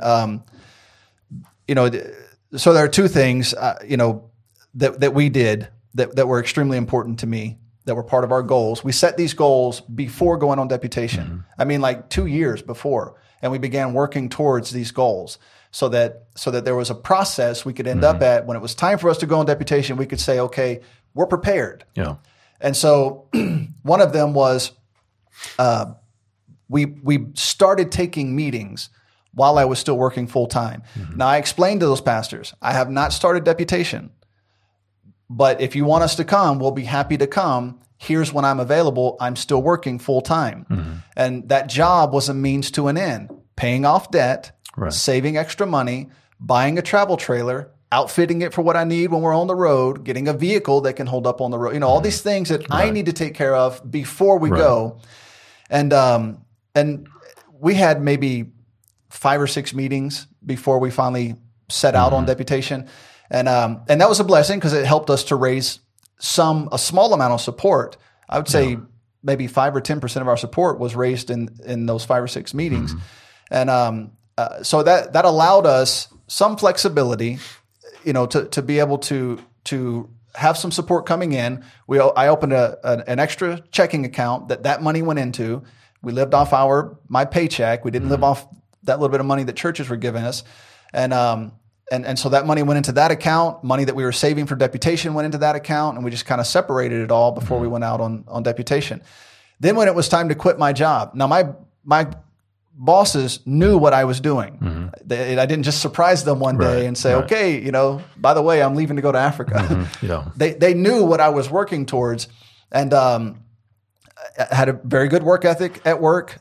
They spoiled me at work, though it was unbelievably secular. Mm-hmm. Myself and another brother from our church worked there. I mean, they loved us. Mm-hmm. Anything we wanted or needed. And again, we didn't abuse that, but because we would show up to work, we would do our job, we were there on time, we did our job well, we were, we applied Christian ethic to our work.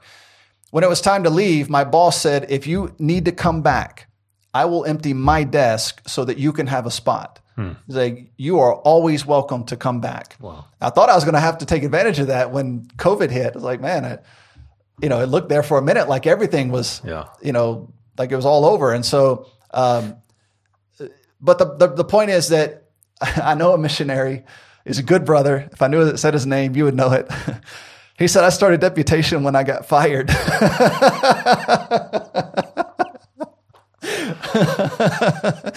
Probably because what I said before, when you try to do both, yes, both are going to suffer. Yeah, it does. And so that was our approach to that. We used that little bit of space before we started Deputation. If a pastor was willing to have us, we came. And if they supported us, we separated that money and kept it aside. And at that time, we had one church who said, well, we're going to put it in an escrow account. No problem. I understand. And they did. And when it was time to go, they followed our prayer letters. When it was time for us to leave, they contacted us and said, okay, where do you want, we're going to send this money on. Yeah. And that ended up being like, with the amount of support they gave us, which is a goodly amount, it ended up being like $2,500 that we get right there at the end before we leave, on top of money that we'd already saved. It's just a huge help. Yeah. And so that was our approach to that and how we handled that. Did you have a job at the time, or were you just full-time in school? No, I was full-time in school with a job, and and my wife had graduated the year before I did. Okay. And so, but we both worked at the same company, and so we made pretty good money in our last year of Bible college, and so we were able to pay off my school bills and save. We didn't have quite $15,000, but we had a good amount, so that when we set out, we pretty much went from I graduated in 94 May, and we were on the mission field in January of 96. And so we hit the road running, and we had, and I'm not sure if I mentioned this in that article or not, but I always tried to stay 5 to 6 months ahead on scheduling. So you can't wait, until you're starting to say, okay, I'm going to set these up, because, churches have their schedules as well. Yeah. And so, before I graduated, I tried to get, I let them know, hey, I'm graduating this time. This is my, home church. This is, what we're doing. And so that we could have that schedule to go to, when we finish. Yeah. So. Yeah, amen. Now, to put the $15,000 to $20,000 in perspective, first of all, I was a communications engineer, so I made good money. Mm-hmm. I didn't make a lot of money, but we made good money. Plus, my wife and I custom built furniture on the side, and then we bred Dobermans, and then my wife had a job working with her mom. So we had a good amount of money coming in. But secondly, to facilitate that, we bought the travel trailer almost a year ahead of time and moved into it. And found somewhere to park it where it would be very inexpensive, and that facilitated our paying off debt and saving that money. We did the same thing. Okay, yeah. Well, I mean, it's because we got married right the year before I graduated. Okay, and so we got an apartment, and I was paying for the motorhome to be stored at a storage lot. Oh yeah. And one day, my wife and I were looking at each other and why are we storing that over there and paying $300 a month rent here? Right. And so we talked to my brother and sister-in-law, and we just put it at their house and lived in it to finish out. And well, my wife's father had us it was kind of a way for him to spend time with his daughter before he took off to Africa. So he let us park it in his backyard, which, a backyard in the middle of Orlando, Florida. It was a little odd, but it's not exactly camping, but it was a huge blessing though. And those are the kinds of things that people need to think about, the initial sacrifices that need to be made so you can accomplish the end goal. Yeah. So a lot of our, with that in mind, a lot of our accomplishing deputation started at least a year before we went on deputation, or more, depending on what it takes to meet the goals you have set up to prepare you. Yeah. Not trying to figure these things out on deputation, which and we were already used to the motorhome, right? And so we head out. We were just ready to go. Then we took it out. Our first trip, our first meeting when we first started deputation was Mountain City, Tennessee, with Pastor Daniel Jones. Yeah. So we took it straight to the mountains, from Florida straight to the mountains. We're like, oh man, this is. I had to replace, because when we had the motorhome in the backyard of their house, the tires in the back were lower to get the level, and so what I found out when I pulled it out after having it in there 6 months, had dry rot on the tires. Oh, no, so I had to replace all my tires. Yeah, we did that. So I took our travel trailer. Like I said, it was in 1995, and we were about to take it on the road and go thousands of miles with it. So I took it to a trailer company there in DeLand, Florida, And they did a full inspection, and anything that needed to be fixed or replaced, they took care of it, and said, no, this thing is built like a tank. You're fine. It'll be great on the road. And it was. It had tandem axles, so it had the double axles on it, which is important, especially when you're traveling to that extent. Yeah. And if you blow a tire or something like that, you have 4 tires. I saw your trailer when I was there in Carthage. Did you? Yeah. Yeah. Because parked up there by the gave it to Brother Ron. Chambers. Yeah. Brother Ron Ralph is a man I love dearly, but he, that church did so much for us and has given so much to our ministry. He bought our truck. Yeah. And they still had that there. And he said, I'd like to buy your travel trailer. I said, can we just give it to you? So when we came back in January, he bought our truck because we were not going on these long-term meetings, where we're going to be out constantly. We were going to be kind of coming back and forth, but we only had a handful of meetings left.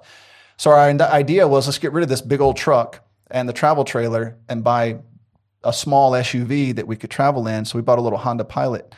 Cornerstone bought that Honda Pilot. So he bought my truck, and he found out I needed another vehicle, and they bought us the Honda Pilot. Wow. And then he said, I'd like to buy your travel trailer also. I said, can we just give it to you? Like, no, you're not buying it. It's yours. You just take it. And he said, okay, well, my wife and I might like to use it.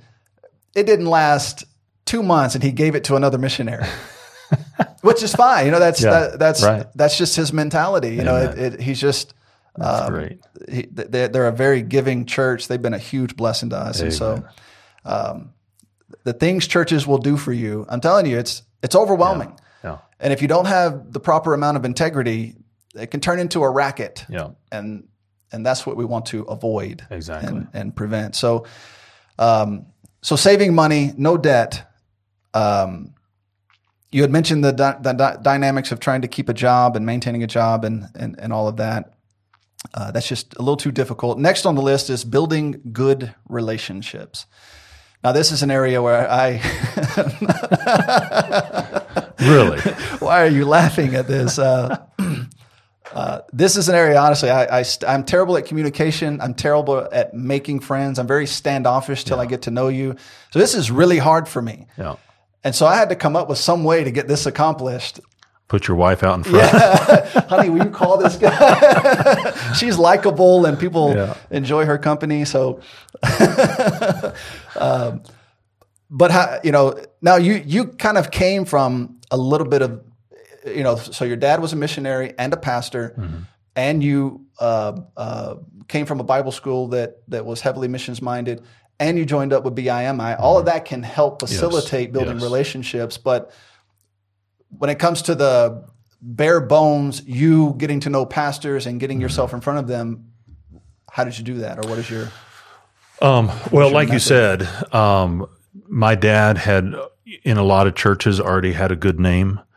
Pastor Thompson had a good name. Our home church, BIMI, for the most part, had a good name, and I mean that in a good way. And then the college that we were at that time was very popular amongst independent Baptist churches, had a good name. So we had a lot of things going for us. And so whenever I would call a church and they understood that association, one of those 4 areas, is pretty easy to be able to get in. And that was the beginning of that relationship. But again, and it goes back to the motorhome thing. That was what helped us to build the relationships, was being able to be in those churches and spending time with those. And that's under this title. You talked quite a bit. You mentioned it earlier about splitting time between churches. Yeah. And so if you want to reiterate the focus on quality rather than quantity. Exactly. So it wasn't an idea of how many churches can we get in. It's an idea of the churches we are in, let's spend time with them and not be in such a hurry to move on. Now, we don't want to outdo our welcome, but be there long enough to where you've built a relationship. And God forbid that a missionary can't say, "Hey, pastor, let me go buy you a meal," and that's when the pastor's jaw drops to the ground, we because had that experience as well. And what? But we did that many times, and it's a blessing. And we would, a lot of times, especially on Sunday meetings, a lot of churches have activities on Fridays, Saturdays, youth activities, because when you're there, when you're able to get there on Thursday, hey, we've got a youth activity on Friday. Can you come speak for that? Or we have bus visitation on Saturdays. Can you want to come speak to that? So it just gives you more opportunity to be seen, more opportunity to be with the people. They associate your name a little bit more than just someone who comes in and out. You cannot build a relationship just coming to a service and leaving. Right. And I'm not, don't misunderstand me, I'm not opposed to that. And I think there are times that may happen. But if you're going to build relationships, and I think that is a key to getting your support in a timely manner, you've got to spend time with them. Yes. And be willing. And you can do this when you have some savings set aside. Pastor, hey, let's go out to eat, and you pay for it. Yeah. And spend time with him. Ask him questions about his ministry. Yeah. Ask him questions about. I many times when I would take pastors out to eat and stuff, I ended up finding out more about them than they did about me. Sure. Just because I took an interest in their ministry, right. I took an interest in their family, in their life, and so it just goes a long way to building that relationship. And I just think. It's, again, in our goal of saying, God, my heart's desire, deputation is a necessary evil. Mm-hmm. It is something that I've got to go through. It is part of this ministry that you've called me to, but I want to keep it at a minimum because my heart is on the field. And so relationships is a very big key in, befriending yourself. I could tell you story after story after story of just times that we've spent with pastors. And, I remember a pastor in Missouri, Lafayette, Missouri, and going out and he says, I need to go to the store and get some stuff. Hey, can I go with you? Went with him, bought groceries and stuff. On the way out, they have this little machine where you can pay $1 or something, and it gives you a dog tag. He made dog tags for all my kids. We have never forgotten that. Sure. And every time we go back to that church, hey, Pat, remember when you bought those dog tags for my kids? It's relationship. Right. And again, when you show up Sunday night, stay in a hotel, come to the church the next morning, then leave after, you're coming and going, and I don't mean this bad, but you're just another missionary. Yes.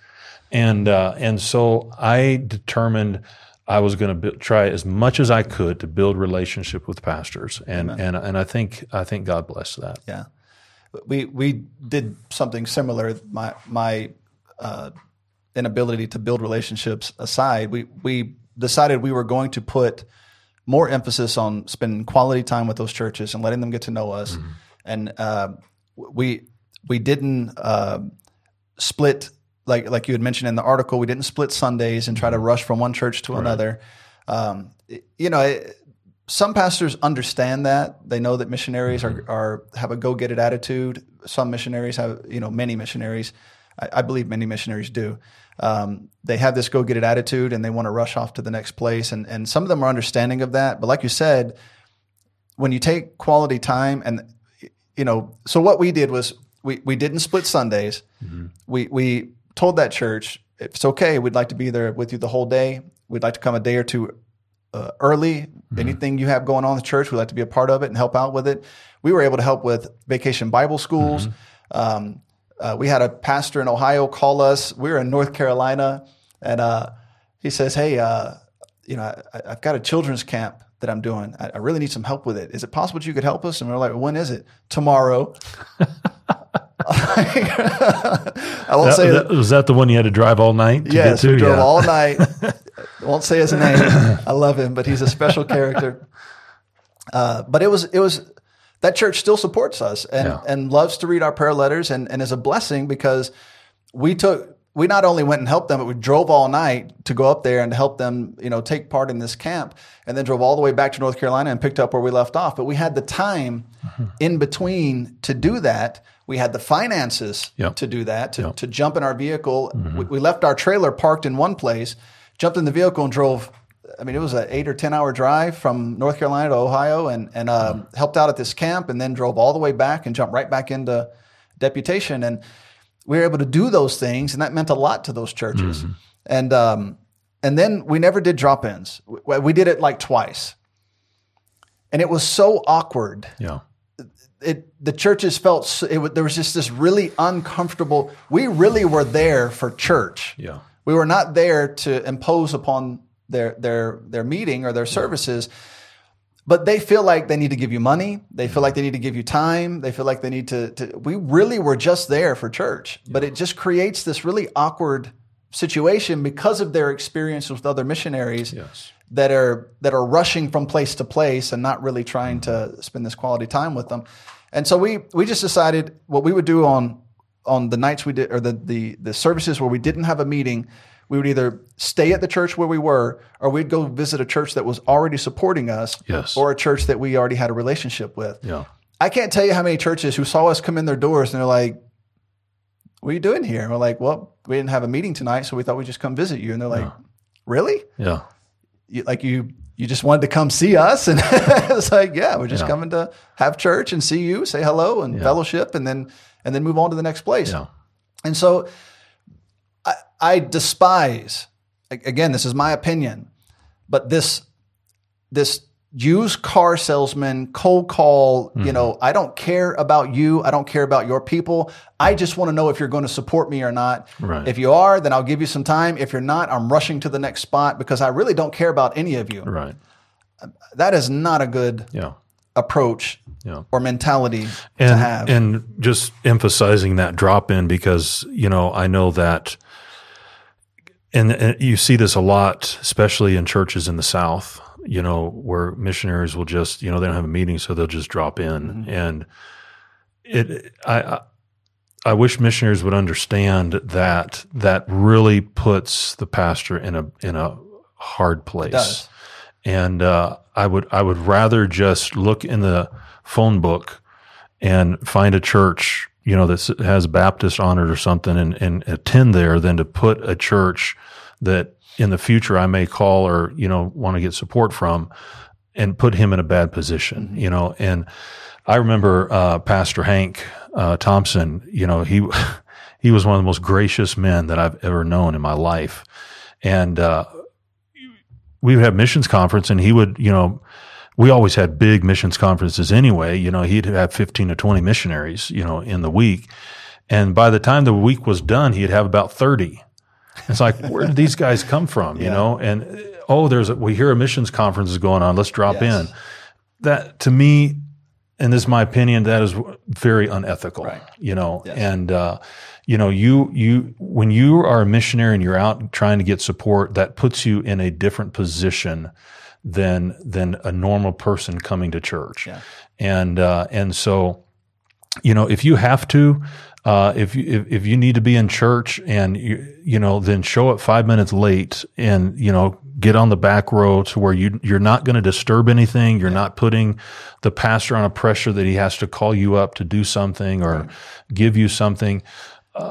Do your best. And I love your attitude about that. Do your best to realize I'm not here for me. Right. All right. This church is going to be here long before I'm gone. Yes. And I want to leave a good taste in the mouth of this church when I leave here. Right. I don't want them to say, I can't believe that guy came. Yeah. Why did that guy show up? We don't want to be a story. Yeah, exactly. That they have to tell. If you think that for missionaries going into deputation, if you think deputation is a cutthroat, hard sales type business, stay home. Right. Just don't do it. Right. Because we could name some groups that we know of who push this idea of exactly the opposite of what we're talking about. And I've not met a pastor, I've met just a few who don't have this opinion. Most of the pastors I've met, when this group comes up, they despise them. Yes. And want them to stop contacting them altogether because it's their approach to deputation is that of a scammer in India blowing your phone up. Yeah. That's not what deputation is supposed to be about. This is the body of Christ you're approaching. Right. And you need to approach it with a lot more respect and concern.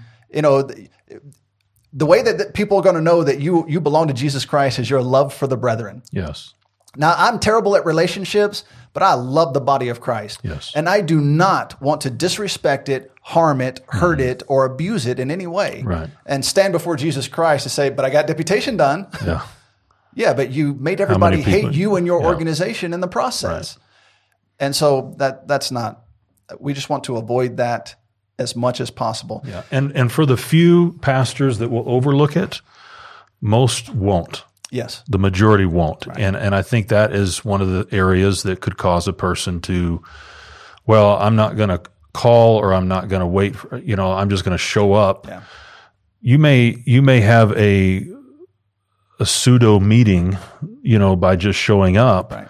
but they're not going to support you because you've left a bad taste in their mouth. They don't, they don't want anything to do with you, Sure. and so, if nothing else, and this is something too, a lot of times on deputation, a church at that time were not able to take us on. Yes. All right? Yes. But I left a good taste in their mouth, and either on the first term or when I came back on furlough and set up a meeting with them again, they took us on because we left. I didn't badmouth them because they didn't support us. I didn't badmouth them because, they didn't care about our ministry.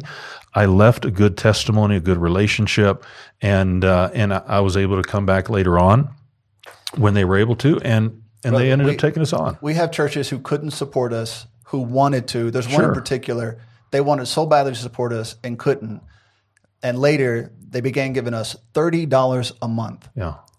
That is some of the most invaluable money we get every month because that church is sacrificing to give us that little $30 per month. Mm-hmm. I think Christ is going to so honor that, and so should we. Right. And it just it's frustrating to see the unethical abuse of the body of Christ just so you can raise support and go give somebody the gospel. Right. If you can't do it in a godly and honorable manner, then you should not be a missionary. Yeah. You need to go home and stop abusing people to accomplish your goals. Right. And I would just like to see some of that altered. Now, your next piece of advice, which is it's one we started out trying to keep, and it just kind of expanded. Now we were able to keep it somewhat tight, but your next piece of advice was to choose 3 states. Mm-hmm. And you and I talked about this when we met back in 2016. Right. And you laid out the importance of this, and I'll just quickly tell you what we did. Let me see if I.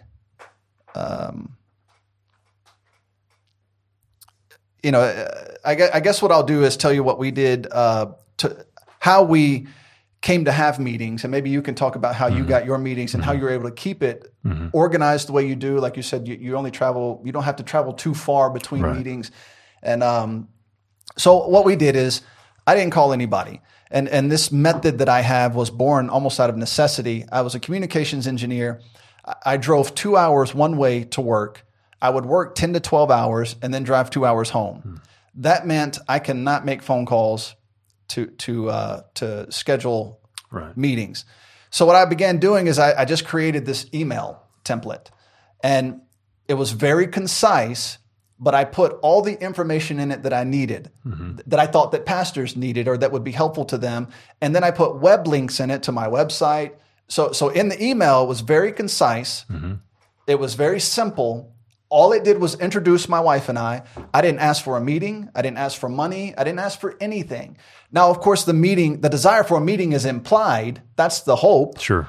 But the entire point of the email was to say, my wife and I are missionaries on our way to Uganda, and this is who we are. And it had, I made a PDF booklet. It didn't have 20 attachments in it, which drive pastors crazy. Right. I took all the attachments and put it into a book format and created one PDF. They could open that one PDF and scroll through and see as much as they want. And it had my Bible school background, ministries I participated in, a letter of recommendation from my pastor, a letter of recommendation from you because we had planned to come work with you, and a letter of recommendation from Brother David Brown, our assistant pastor, and then a brief explanation of what we intended to do when we got here. I mean, it was very simple. Sure. I tried to lay it out nicely. My wife made it, and I told my wife when she made it, this is not for women. Don't make some girly little frou-frou book to send out to pastors. Try to make something that would appeal to pastors. And so she did a great job. She made a great little booklet. we started off printing hard copies, which BIMI got us a great deal to print. And we found it was unnecessary. We just used the PDF booklet and ended up giving the hard copies away to churches as we went to them that if they wanted them. And so I put this email together. I would put my latest prayer letter in it, that booklet, and I think that was it. Just a few web links to our website. And what I did was I sat down. I started with Florida because we wanted to venture out slowly. And I searched every Baptist church in Florida. And at night I'd come home from work, get my computer out. And my wife could do it with me because of this method. Sure. She could log into my email address. I gave her, she would start with, Georgia. I would start with Florida. And I searched every independent Baptist church I could find. I would search for their email addresses. I did not approach them on Facebook. Yeah. If you find a pastor on Facebook and you use that as a means to bypass the method he has put together at his church for missionaries to contact him, I don't think that's ethical. Right. I don't think that is a good thing to do. Now, if you do that and it's working for you, that's up to you. And if pastors are okay with it, that's between you and the pastor. I just don't think that's the proper way to do it. Yeah. I also didn't prey on my pastor. I didn't go find all the pastors. He preaches all over the country. Right. I didn't go find all the pastors he preaches for and say, I belong to James Knox if you wanted to support me. Now, when they came up in the list, I emailed them, but I didn't go out of my way to prey on his relationships for my benefit. And so I just began searching churches. I would look for their email address on their church website. If we found their email address, I would include them in this email. I would just BCC a large group of pastors and people and send the email out. And at first, it was a little scary because we were not getting much response. Yeah. Over time, my phone began blowing up and pastors began calling me and inviting me to come. Sure. And doing it this way, 70% of those pastors told us on the phone, having seen your email and gone through your material, we're going to support you. We just need you to come and present your ministry. And we were like, we'll be there. When do you need us to come? Right. And because we started in Florida, then went to Georgia, then Mississippi, and just kind of, Alabama, and just kind of worked our way up. I used the Mississippi River as a dividing line, and we worked our way all the way north. 98% of our support is from Kentucky south to Florida. And then a few one-offs here and there up in Massachusetts, Rhode Island, Philadelphia, those areas. And so that was my approach to deputation. That's how we did it. We kept it very simple. My wife could help. She wasn't just kind of hanging out there. So every morning from 8 to 12, we would log into my email address and we'd sit there at the little table we made in our travel trailer using my phone as a hotspot for internet. And we would just systematically go, from Florida all the way up and until we got meetings booked. And we had friends who used the phone call method, and they're calling pastors and calling, and they had way more meetings booked than us. And we're like, man, what are we going to do? I mean, they're getting meetings and I'm not. Maybe I should. My wife was like, are you sure you don't want to make some phone calls? And I was like, let's give it to this date. Yeah. And then I'll reconsider what, we'll adjust. Well, by that date, pastors were calling me. Yeah. And for the rest of deputation, pastors called me and said, hey, we got your material. This is the date we have available. Can you come? And because it's from Kentucky south, we really never had to travel more than 8 or 10 hours. Yeah. It was very reasonable. And it just, I thank God for that because I didn't have to sit with a phone dialing number after number after number and cold calling and nobody answering the phone and no one returning your calls. Right. And we found it had this reciprocal nature where a pastor got the email, but months later he responded to it. He waited till he was ready to start scheduling his meetings, and he said, I got this email a while back. Are you still on deputation? We'd like to have you come. I was like, absolutely. Yeah. And so it was a blessing. That's kind of the way we did it. And it was a very, in my estimation, respectful approach. Sure. And I got a lot of good feedback. Yeah, I've even seen a lot of I saw this when I was setting up meetings and just confirming, these days you have to confirm that the pastor is still the pastor of this church. So when all my emails, it said pastor. Yeah. It didn't say his name because you don't know anymore. So when we were setting up this last furlough, I would go to their websites, and I started seeing something new that I've never seen before. Is in their homepage, there's typically a link for missionaries to click on, because that's appears to be that's kind of the direction, that's how they want you to contact them. Right. Because, we found when we started out, we didn't have email, we didn't have internet, we didn't have any of that. So the only way to do was call. And the frustration of just trying to get through secretaries and schedules to get to a pastor still exists.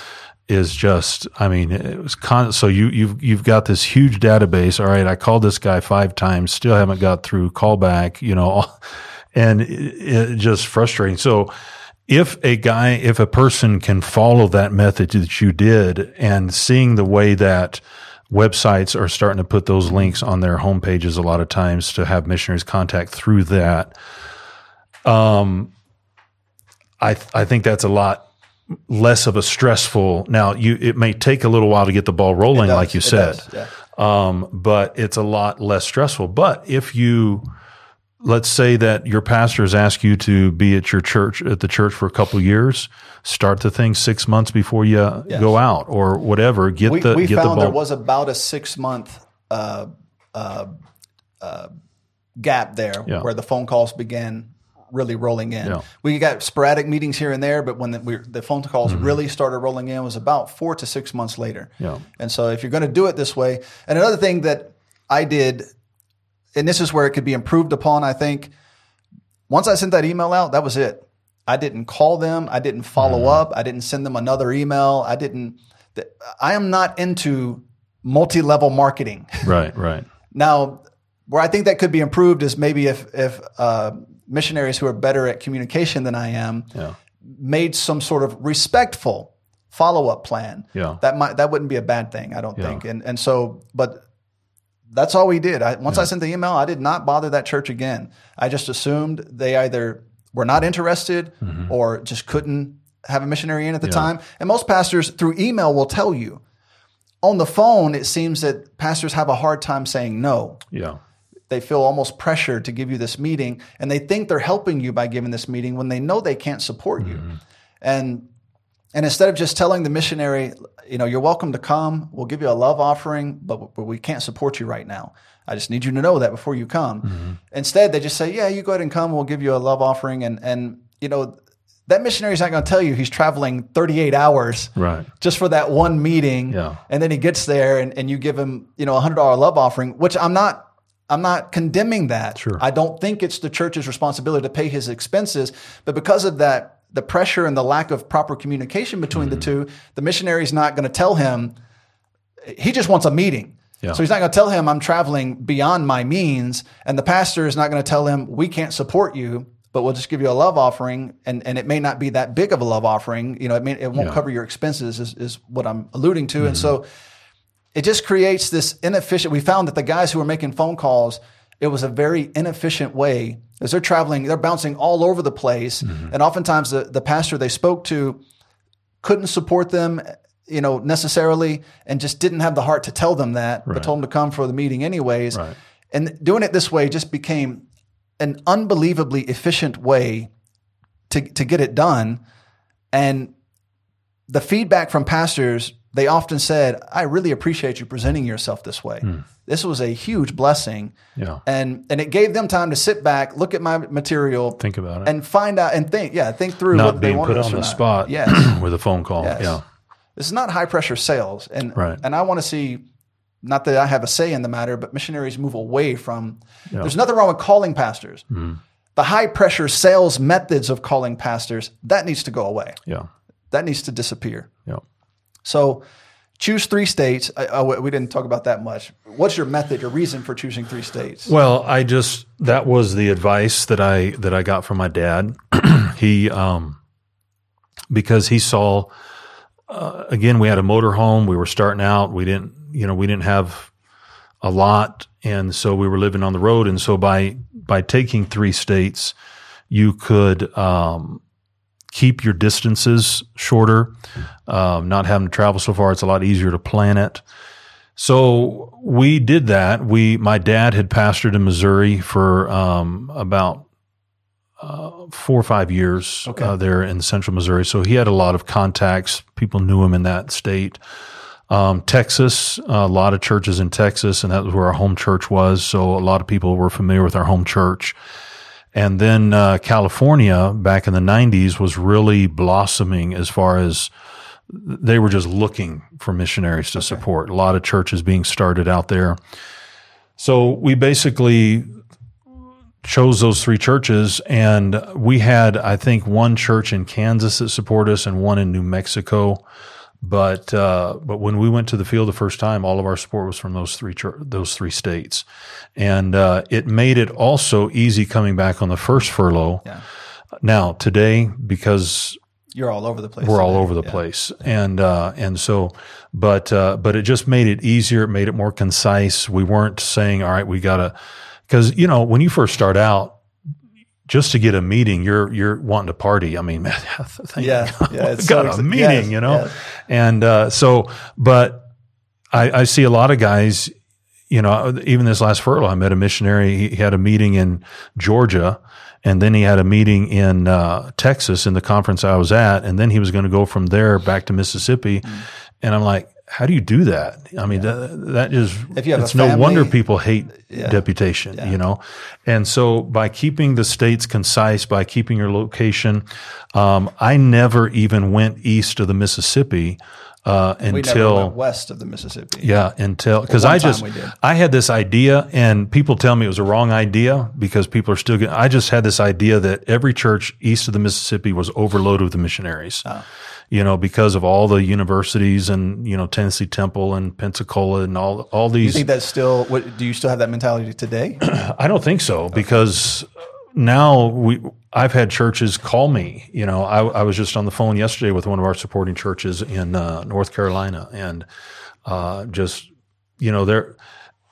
the idea was there that, in my mind, that they're overloaded. And there may be some cases around, like Greenville, South Carolina or something where just where there's 10,000 churches. But then I got a church that took us on for support in Greenville last furlough, and so it's there. But when we started out, we just determined we're going to stay west of the Mississippi, and then we chose those 3 states, and pretty much.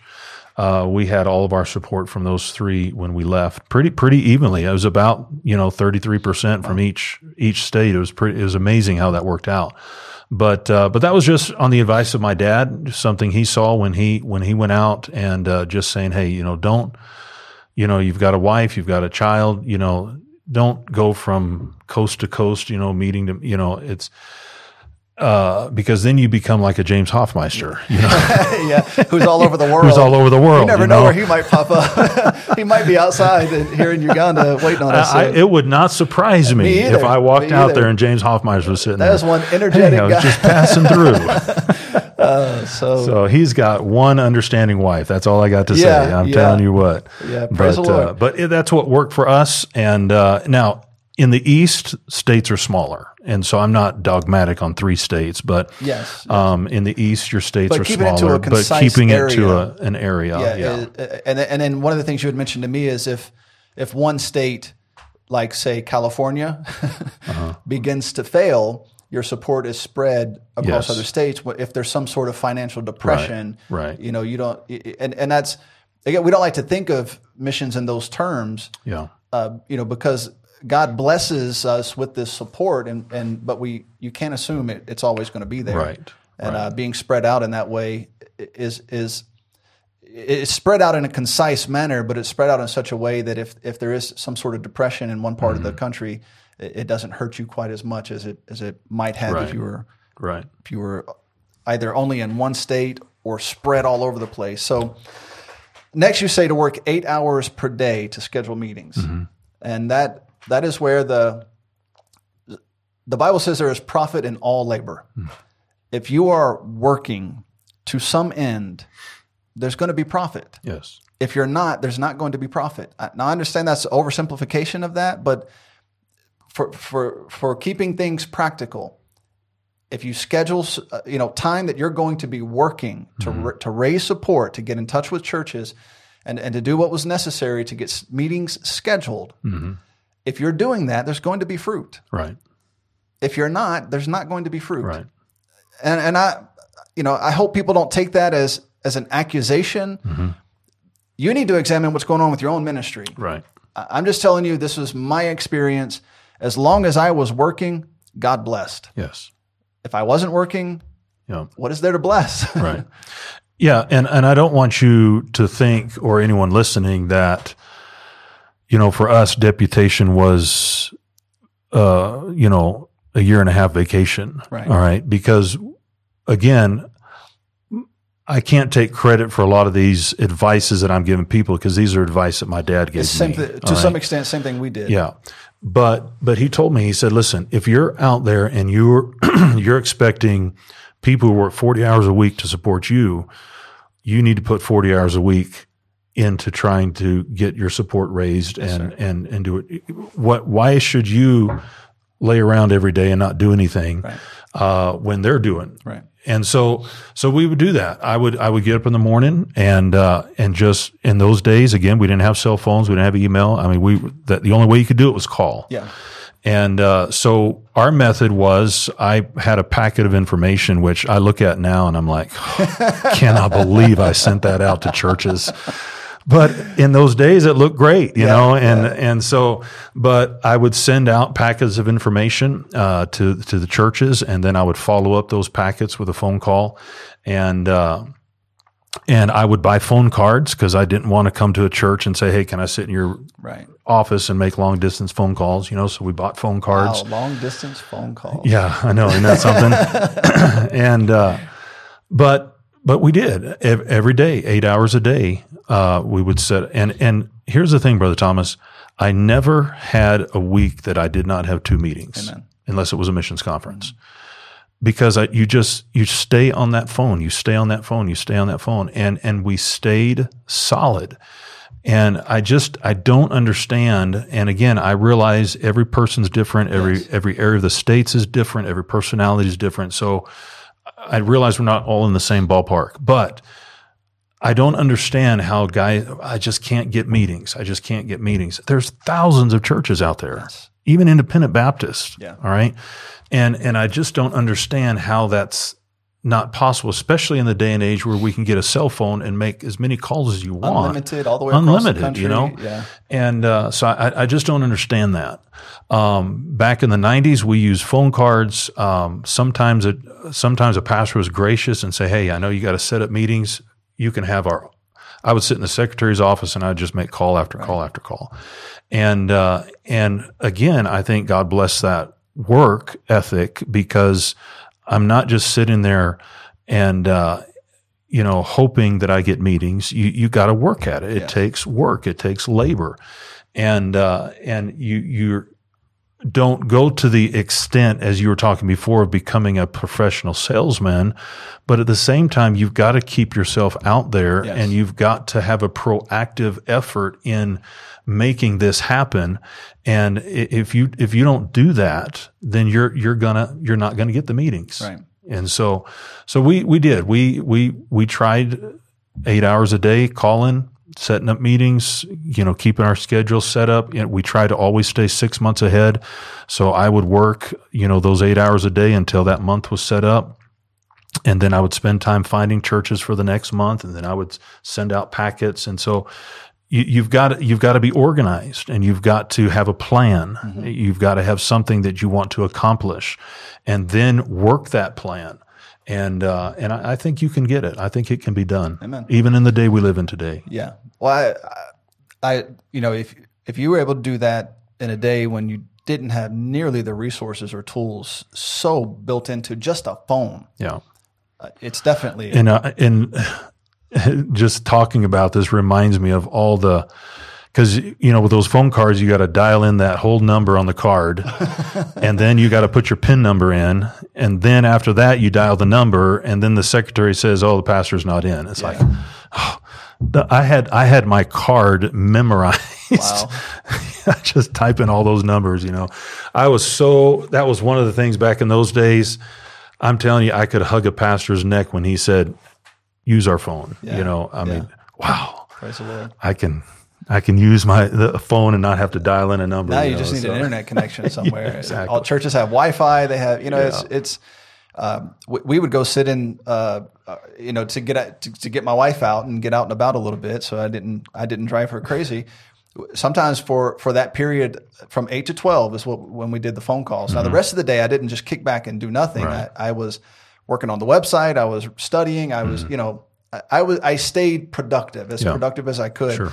But sometimes we would just go to a coffee shop and sit. You could travel around the country. There's some unbelievably unique coffee shops you can go hang out in. You have free unlimited Wi-Fi. Now sometimes we were the weirdos in there because everybody had green hair and then when you're sitting there doing your work, because we don't have to make phone calls, I can do it all on the computer. And then I get my Bible out and begin to study. Well, eyes start turning, and you get opportunities to talk to people. Yeah. People ask questions. They want to know why you're studying the Bible. What are you studying? Right. There's so much that can be done. It Sure. can be such a productive time. Yes. But you've got to have that mentality. Yeah. And I thank God I did not have to have a long distance card and make phone calls over and over and over. Yeah. Well, and again, following your method is one thing because of the style you set up. But if you're not following that method, you cannot just sit there and say, God, I'm just waiting for meetings to come to me. That's that Christian welfare mentality. Yeah. You have got to get out there and work. Yeah. And again, don't make a nuisance of yourself, but take advantage of every opportunity you can to get into churches. Yeah.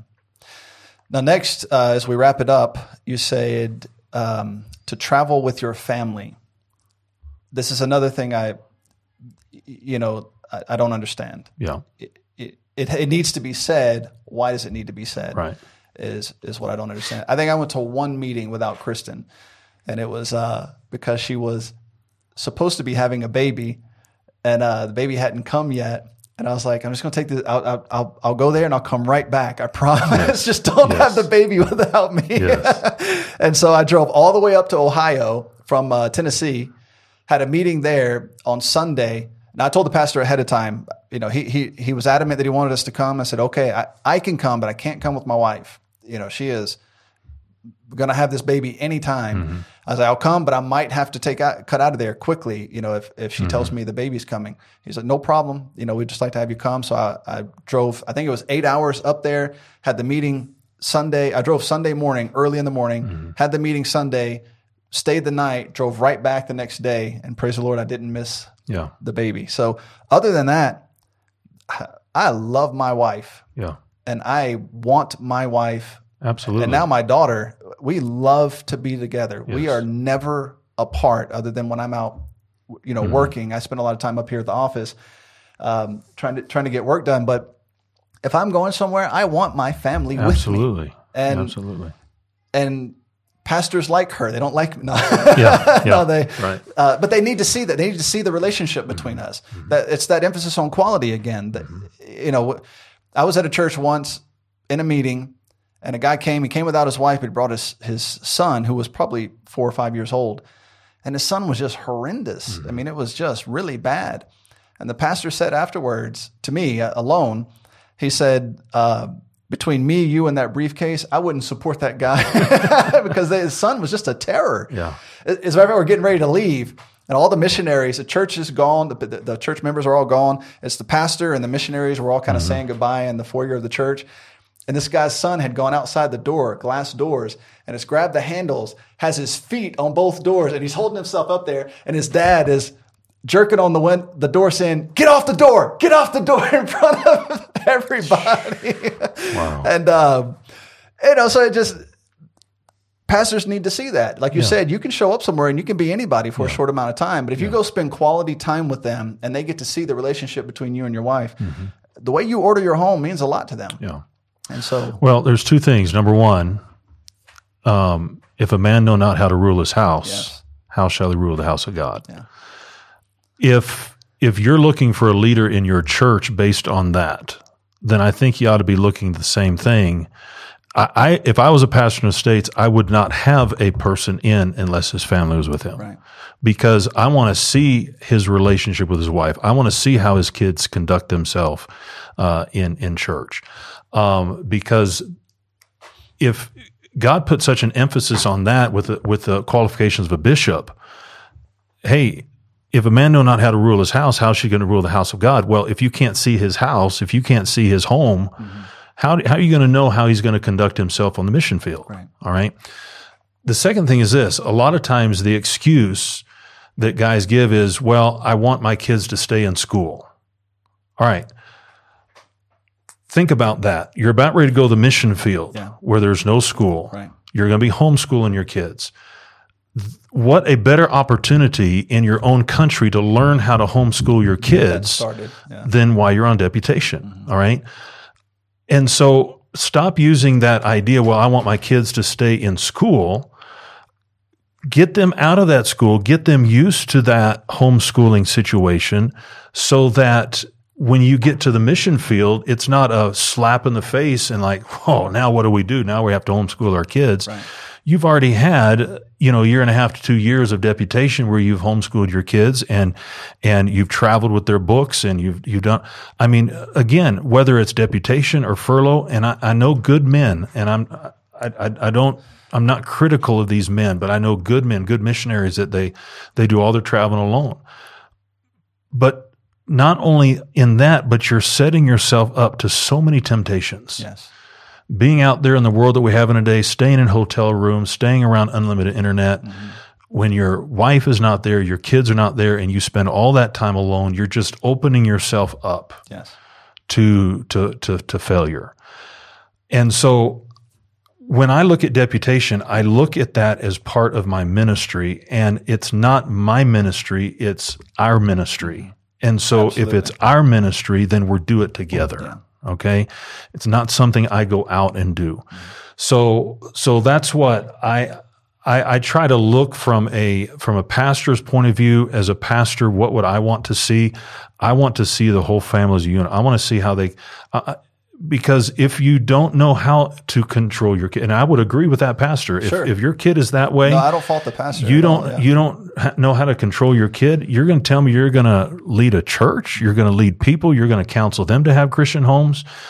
Come on, And so, and I think another reason why guys are afraid to take their families with them is because of that reason. They're afraid of what their kids will do, And so if you've got a problem, if you're embarrassed to take your kids with you, now my kids are kids just like anybody else. Sure. All right. They need discipline, but my kids know how to act in church. They know how to conduct themselves around authority. They know how to say yes, ma'am, and no, ma'am. And when they do wrong, pastors know that our kids are just like anybody else's kids. Yes. But you can tell a disorderly home by looking at their kids. Versus the kid who just had a one-off moment of rebellion. Right, right. And so for all of those reasons, I think it's just a benefit to, and I want to, if I'm a pastor, I want to meet your wife. Is how does your wife conduct herself? Does she just let herself go? How does she look? How does she appear? How does she conduct herself? Because you can also tell how a man and a woman interact with each other. Is this man really the ruler of his home? Is she ruling the home? Is she calling the shots? There's just so much you can learn from that. And I would ask myself the question, if I'm a pastor, why doesn't he want to travel with his family? Okay. And so there's just a lot of things, Brother Thomas, and again, I'm not saying a person's wrong when they don't. Sure.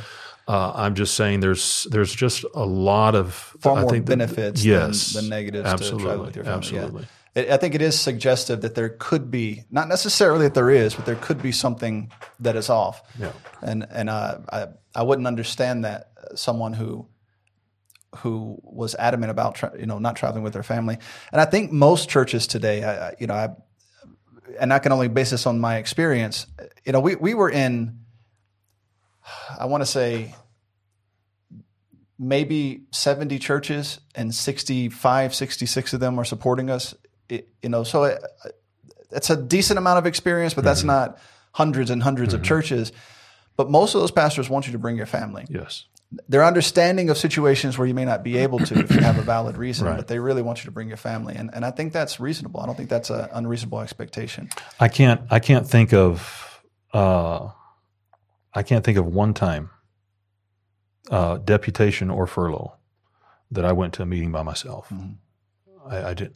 Even when my wife was pregnant, getting close to deliver Shane, we just stayed around our home church there, and so I really can't. And that's what we were staying put at that time because it was getting really close to her having the baby, and this church called and they were adamant that we come, and then we came and nothing came of it. It's like, what was the? Why were you adamant? Yeah, I mean, they really wanted us. They were really excited. I said, let me talk to my wife. I said, I'll come, but I can't bring her right now. She can't travel in this condition. I said, but if I come, it's going to be real quick. I'm going to come up there, and I don't like doing that, and because then you just become another missionary rushing in and out.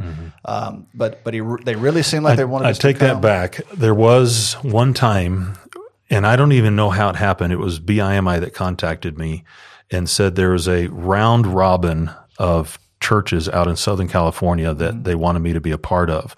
So I flew out there with another missionary by the name of Dwayne Herron and another missionary, Ron Jackson. There were three of us, and just one was single, and the other two of us were married. And then there was another missionary by the name of Brother Gibson, who's pastoring in California right now. So there's four of us, and going around kind of a round robin of churches, missions. And so I think we were out there for 2 weeks, and nothing ever came of that either. Yeah. So there you go. It doesn't work. Okay. So, this is not on the list, but just we'll make one quick note, and then I'll give you, we'll kind of sum up the way you end the article. What about missionary questionnaires? Did you fill those out? What was your experience with those? Any advice concerning those that you would offer? I've heard the horror stories of missionary questionnaires. I don't think I've ever had one. Usually you can read through a missionary questionnaire and kind of figure out what the motive for that questionnaire is. They are very telling. Yes. And so in a lot of areas I try to, you have to be very careful that you word things properly, because if you don't word it right, they're looking for something, And so, if they're emphasizing on a particular doctrine, or they're emphasizing on a particular, version of the Bible, or, whatever they're trying to emphasis on, doctrine, I try to make sure that I answer it very clearly and, very concise, so that they know exactly what I mean. And many times, I would put in there, I said, there's a lot of disagreement on this. And I think that in many cases in this situation, you're not wrong or right either way. It's a preference situation, but this is where I believe. Right. And so you just gotta be careful. When you say word it carefully, you mean that you're being very honest about what you believe. Yes. But explaining it carefully, because I found that pastors look for key words.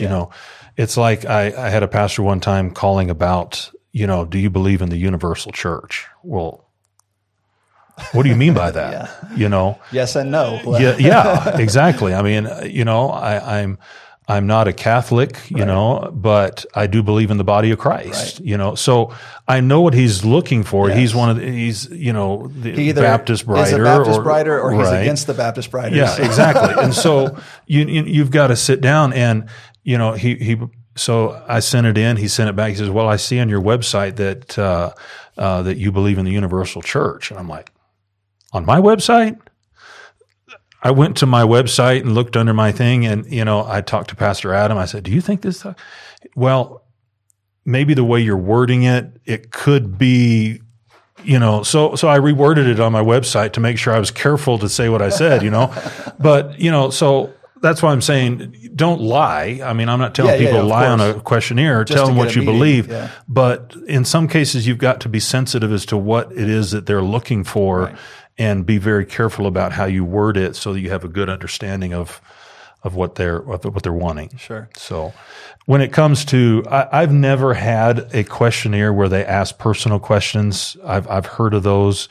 My dad has gotten some of those, and he just writes back. My dad's little more abrasive than I am. He just writes back and says, none of your business, But I personally have never, the questionnaires I've gotten are pretty decent questionnaires. Okay. I can't think back to any that, they've asked me, what I believe about dress and what I believe about this and that. And I just answer, carefully, but there's not, I've heard of, what does your wife wear to bed, and things like that. But Steve Holt, I've never had any of those before. Steve Holt got that question. Yeah.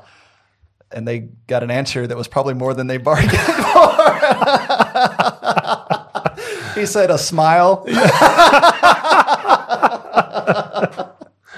Now, Miss Holt is a wonderful lady. Whether she does that or not, I don't know. But he's got that kind of mentality because that's an idiotic question. It is. Why would you ever ask anybody? Right. What do your children wear to bed? Right. What is wrong with you? Exactly. And you deserve the ridicule that you get for that, and it needs to be removed. I personally have not gotten anything like that. I didn't get any odd ones. They were all pretty straightforward. I mean, you could tell nearly every, not all, but nearly every questionnaire was it seemed to me a pastor searching for a reason not to have you in. Yeah. That's what it looked like. They're trying to find something they disagree with you on. Or recently I've got several questionnaires and I thank God every church doesn't do this because I wouldn't have time to do anything else, but churches want to make sure that the missionaries they're supporting are still doctrinally with what which they're is doing. Understandable. Yes. Yeah. And so I've filled out some doctrinal questionnaires from churches that say, hey, we love what you're doing, but we're just checking through all of our missionaries, making sure you're still in agreement with what we believe. Yes, sure. And so, I don't have a problem with that at all. Well, I got to where I realized when I got a questionnaire, I took it very serious, and I really tried to answer them thoroughly and explain my position on it and why. And I mean, I really took them serious, and not one of those pastors called back. Mm-hmm. So it got to where if they scheduled us for a meeting and then asked me to fill out a questionnaire, I would fill it out. Mm-hmm. If they asked me to fill out a questionnaire in order for a meeting, I just said, Pastor, I'm sorry. I found that anytime I spend quality time trying to fill this out for pastors, and I never get a response back. Mm-hmm. So I appreciate it, but we'll just move on. Yeah. And some responded not too happily. Like, that's the problem with you missionaries these days. It's like, well, yeah, okay. And then some responded respectfully, said, okay, I understand. And we just moved on. Yeah. It just seemed to me that I was spending time filling these out and there was no result from filling them out. Right. Now, if a church said, hey, we want you in, but it's just a formality. We need you to fill this questionnaire out. Mm-hmm. I would still spend quality time on it because they need to know who I am. Sure. And if this is one of the means they want to use to get to know who I am. Now, if you're using this as a means to prevent me from coming into your church, that's a problem. Yeah. And churches, that when it comes to deputation, we've really been hard on the missionaries. This conversation could go in another direction as well, but honestly, churches have been unbelievably good to missionaries. Absolutely. There are some issues there that could be discussed, but our point in this is to help missionaries think about some things and think through some things that might help tighten up the deputation process for people who are interested in doing so. So to wrap it up, this has been a long conversation, and I'm thankful that I know this takes a lot of your time and you're a busy man. I'm thankful that you take the time to do this. You end the article by encouraging missionaries to act with a grateful heart. Mm. So to give you the last word, if you would maybe sum that up as to what you mean and how that is and why that is important for missionaries. Pastor Hank Thompson, who was my pastor when I was on deputation, he always told me, he said, Keith, when you go out to churches, he says, remember the worse that you get treated is better than you deserve. Amen. And so we tried to always maintain that type of attitude that says, hey, anything that is done good for us, we're grateful. Amen. But if nothing is done for us, we're grateful. We deserve it. So we didn't go out with, expectations you have to do for me, and so I tried to be over, anything that was done to us. And I tried to instill this in our children to the smallest thing. You make sure you go overboard. Thank you very much. I'm so grateful for what you've done. We would always, whenever we finish, write back thank you notes to the church. If a person in the church took us out to eat, we would get their name and address. We'd write them a thank you note, and always doing everything we can to show our gratitude, not going in there saying, okay, why didn't you do this? Because this is what you're supposed to do to missionaries, you know? And so it helped us to have the right attitudes. And yes, you know, missionaries sometimes get together and they share their bad experiences, and they're out there, and we have fun talking about those things. But as you said, most churches went out of their way to treat me like a king. Mm-hmm. And if you leave with an attitude that is, I deserve that, and not an attitude that says, I didn't deserve that, but I'm so grateful for what you did, then you're going to have a miserable heart. You're going to have a hard heart. And then when you get to the mission field and those things are not there, right? You're going to be a miserable person if you think everyone has to do for you, because when you get to the mission field, especially when you get to these third world countries, you're going to find that nobody does for you. Right. Nobody. Right. And if somebody in our church here buys me a soda, you could blow me over with a feather. They don't have money. Right. They don't have, you know, and I'm not criticizing that, but if you live a life that says, I'm a missionary, and so I expect people to do for me, when you get to the mission field, people aren't going to do for you. Right. They don't, you can talk yourself on deputation. You can talk yourself into the fact that they want you to come. Mm-hmm. And you get here, you find out they don't want you to be here. Right. All right. They could care less if you're in their country. Yeah. All right. And so you live a life of gratitude. Amen. And when people do for you, be thankful. Yeah. Go out of your way to thank them for what they've done. And so I it's been a while since I've wrote that, but that is that's an attitude I've really tried to perfect in our children and my wife. Always be grateful, always be thankful. Even last night, my wife was going to the hospital there in Dayton, Ohio, just getting some checkups done. Of course, she's back there. She don't have a vehicle, and my parents driving her all over the place. And I just texted my mom and just said, "Mom, thank you. Amen. Taking your day to take my wife around. You know, don't expect things. Right. You know, don't live a life that just says, because of who I am, you have to do for me." Mm-hmm. When people do for you, you be grateful and you be thankful for it. So, amen. Well, praise the Lord. Well, again, I thank you for taking the time to sit down and do this. I know these seem to be getting longer and longer, but the feedback from people listening to them and watching them has been tremendous. I think it's helpful and instructive for people. There are lots of long-form podcasts in this format that's just total trash. Mm-hmm. You know, stuff that Christians should never be listening to. But there are very few people willing to sit down and take this amount of time and talk about something that is important and near to the heart of Christians. Mm-hmm. And so I appreciate you taking the time to do this. We'll try not to drag all of them out this long, but I hope this is a help to people. If you have any questions for me or for Brother Keith, contact us. You can let me know. I can forward on any questions anybody has. And he has been abundantly helpful to my family and I. I know he'll be helpful to you. And if we can do anything to help, you just let us know. Thank you for listening, and God bless. We hope you enjoyed this podcast. You can learn more about our ministry by visiting www.plenteousredemption.com. You can hear more Plenteous Redemption podcast audio at www.plenteousredemption.media. Please comment below if this podcast has been a help to you. Also, inform us of future topics that would interest you. Thank you again for listening to the Plenteous Redemption podcast.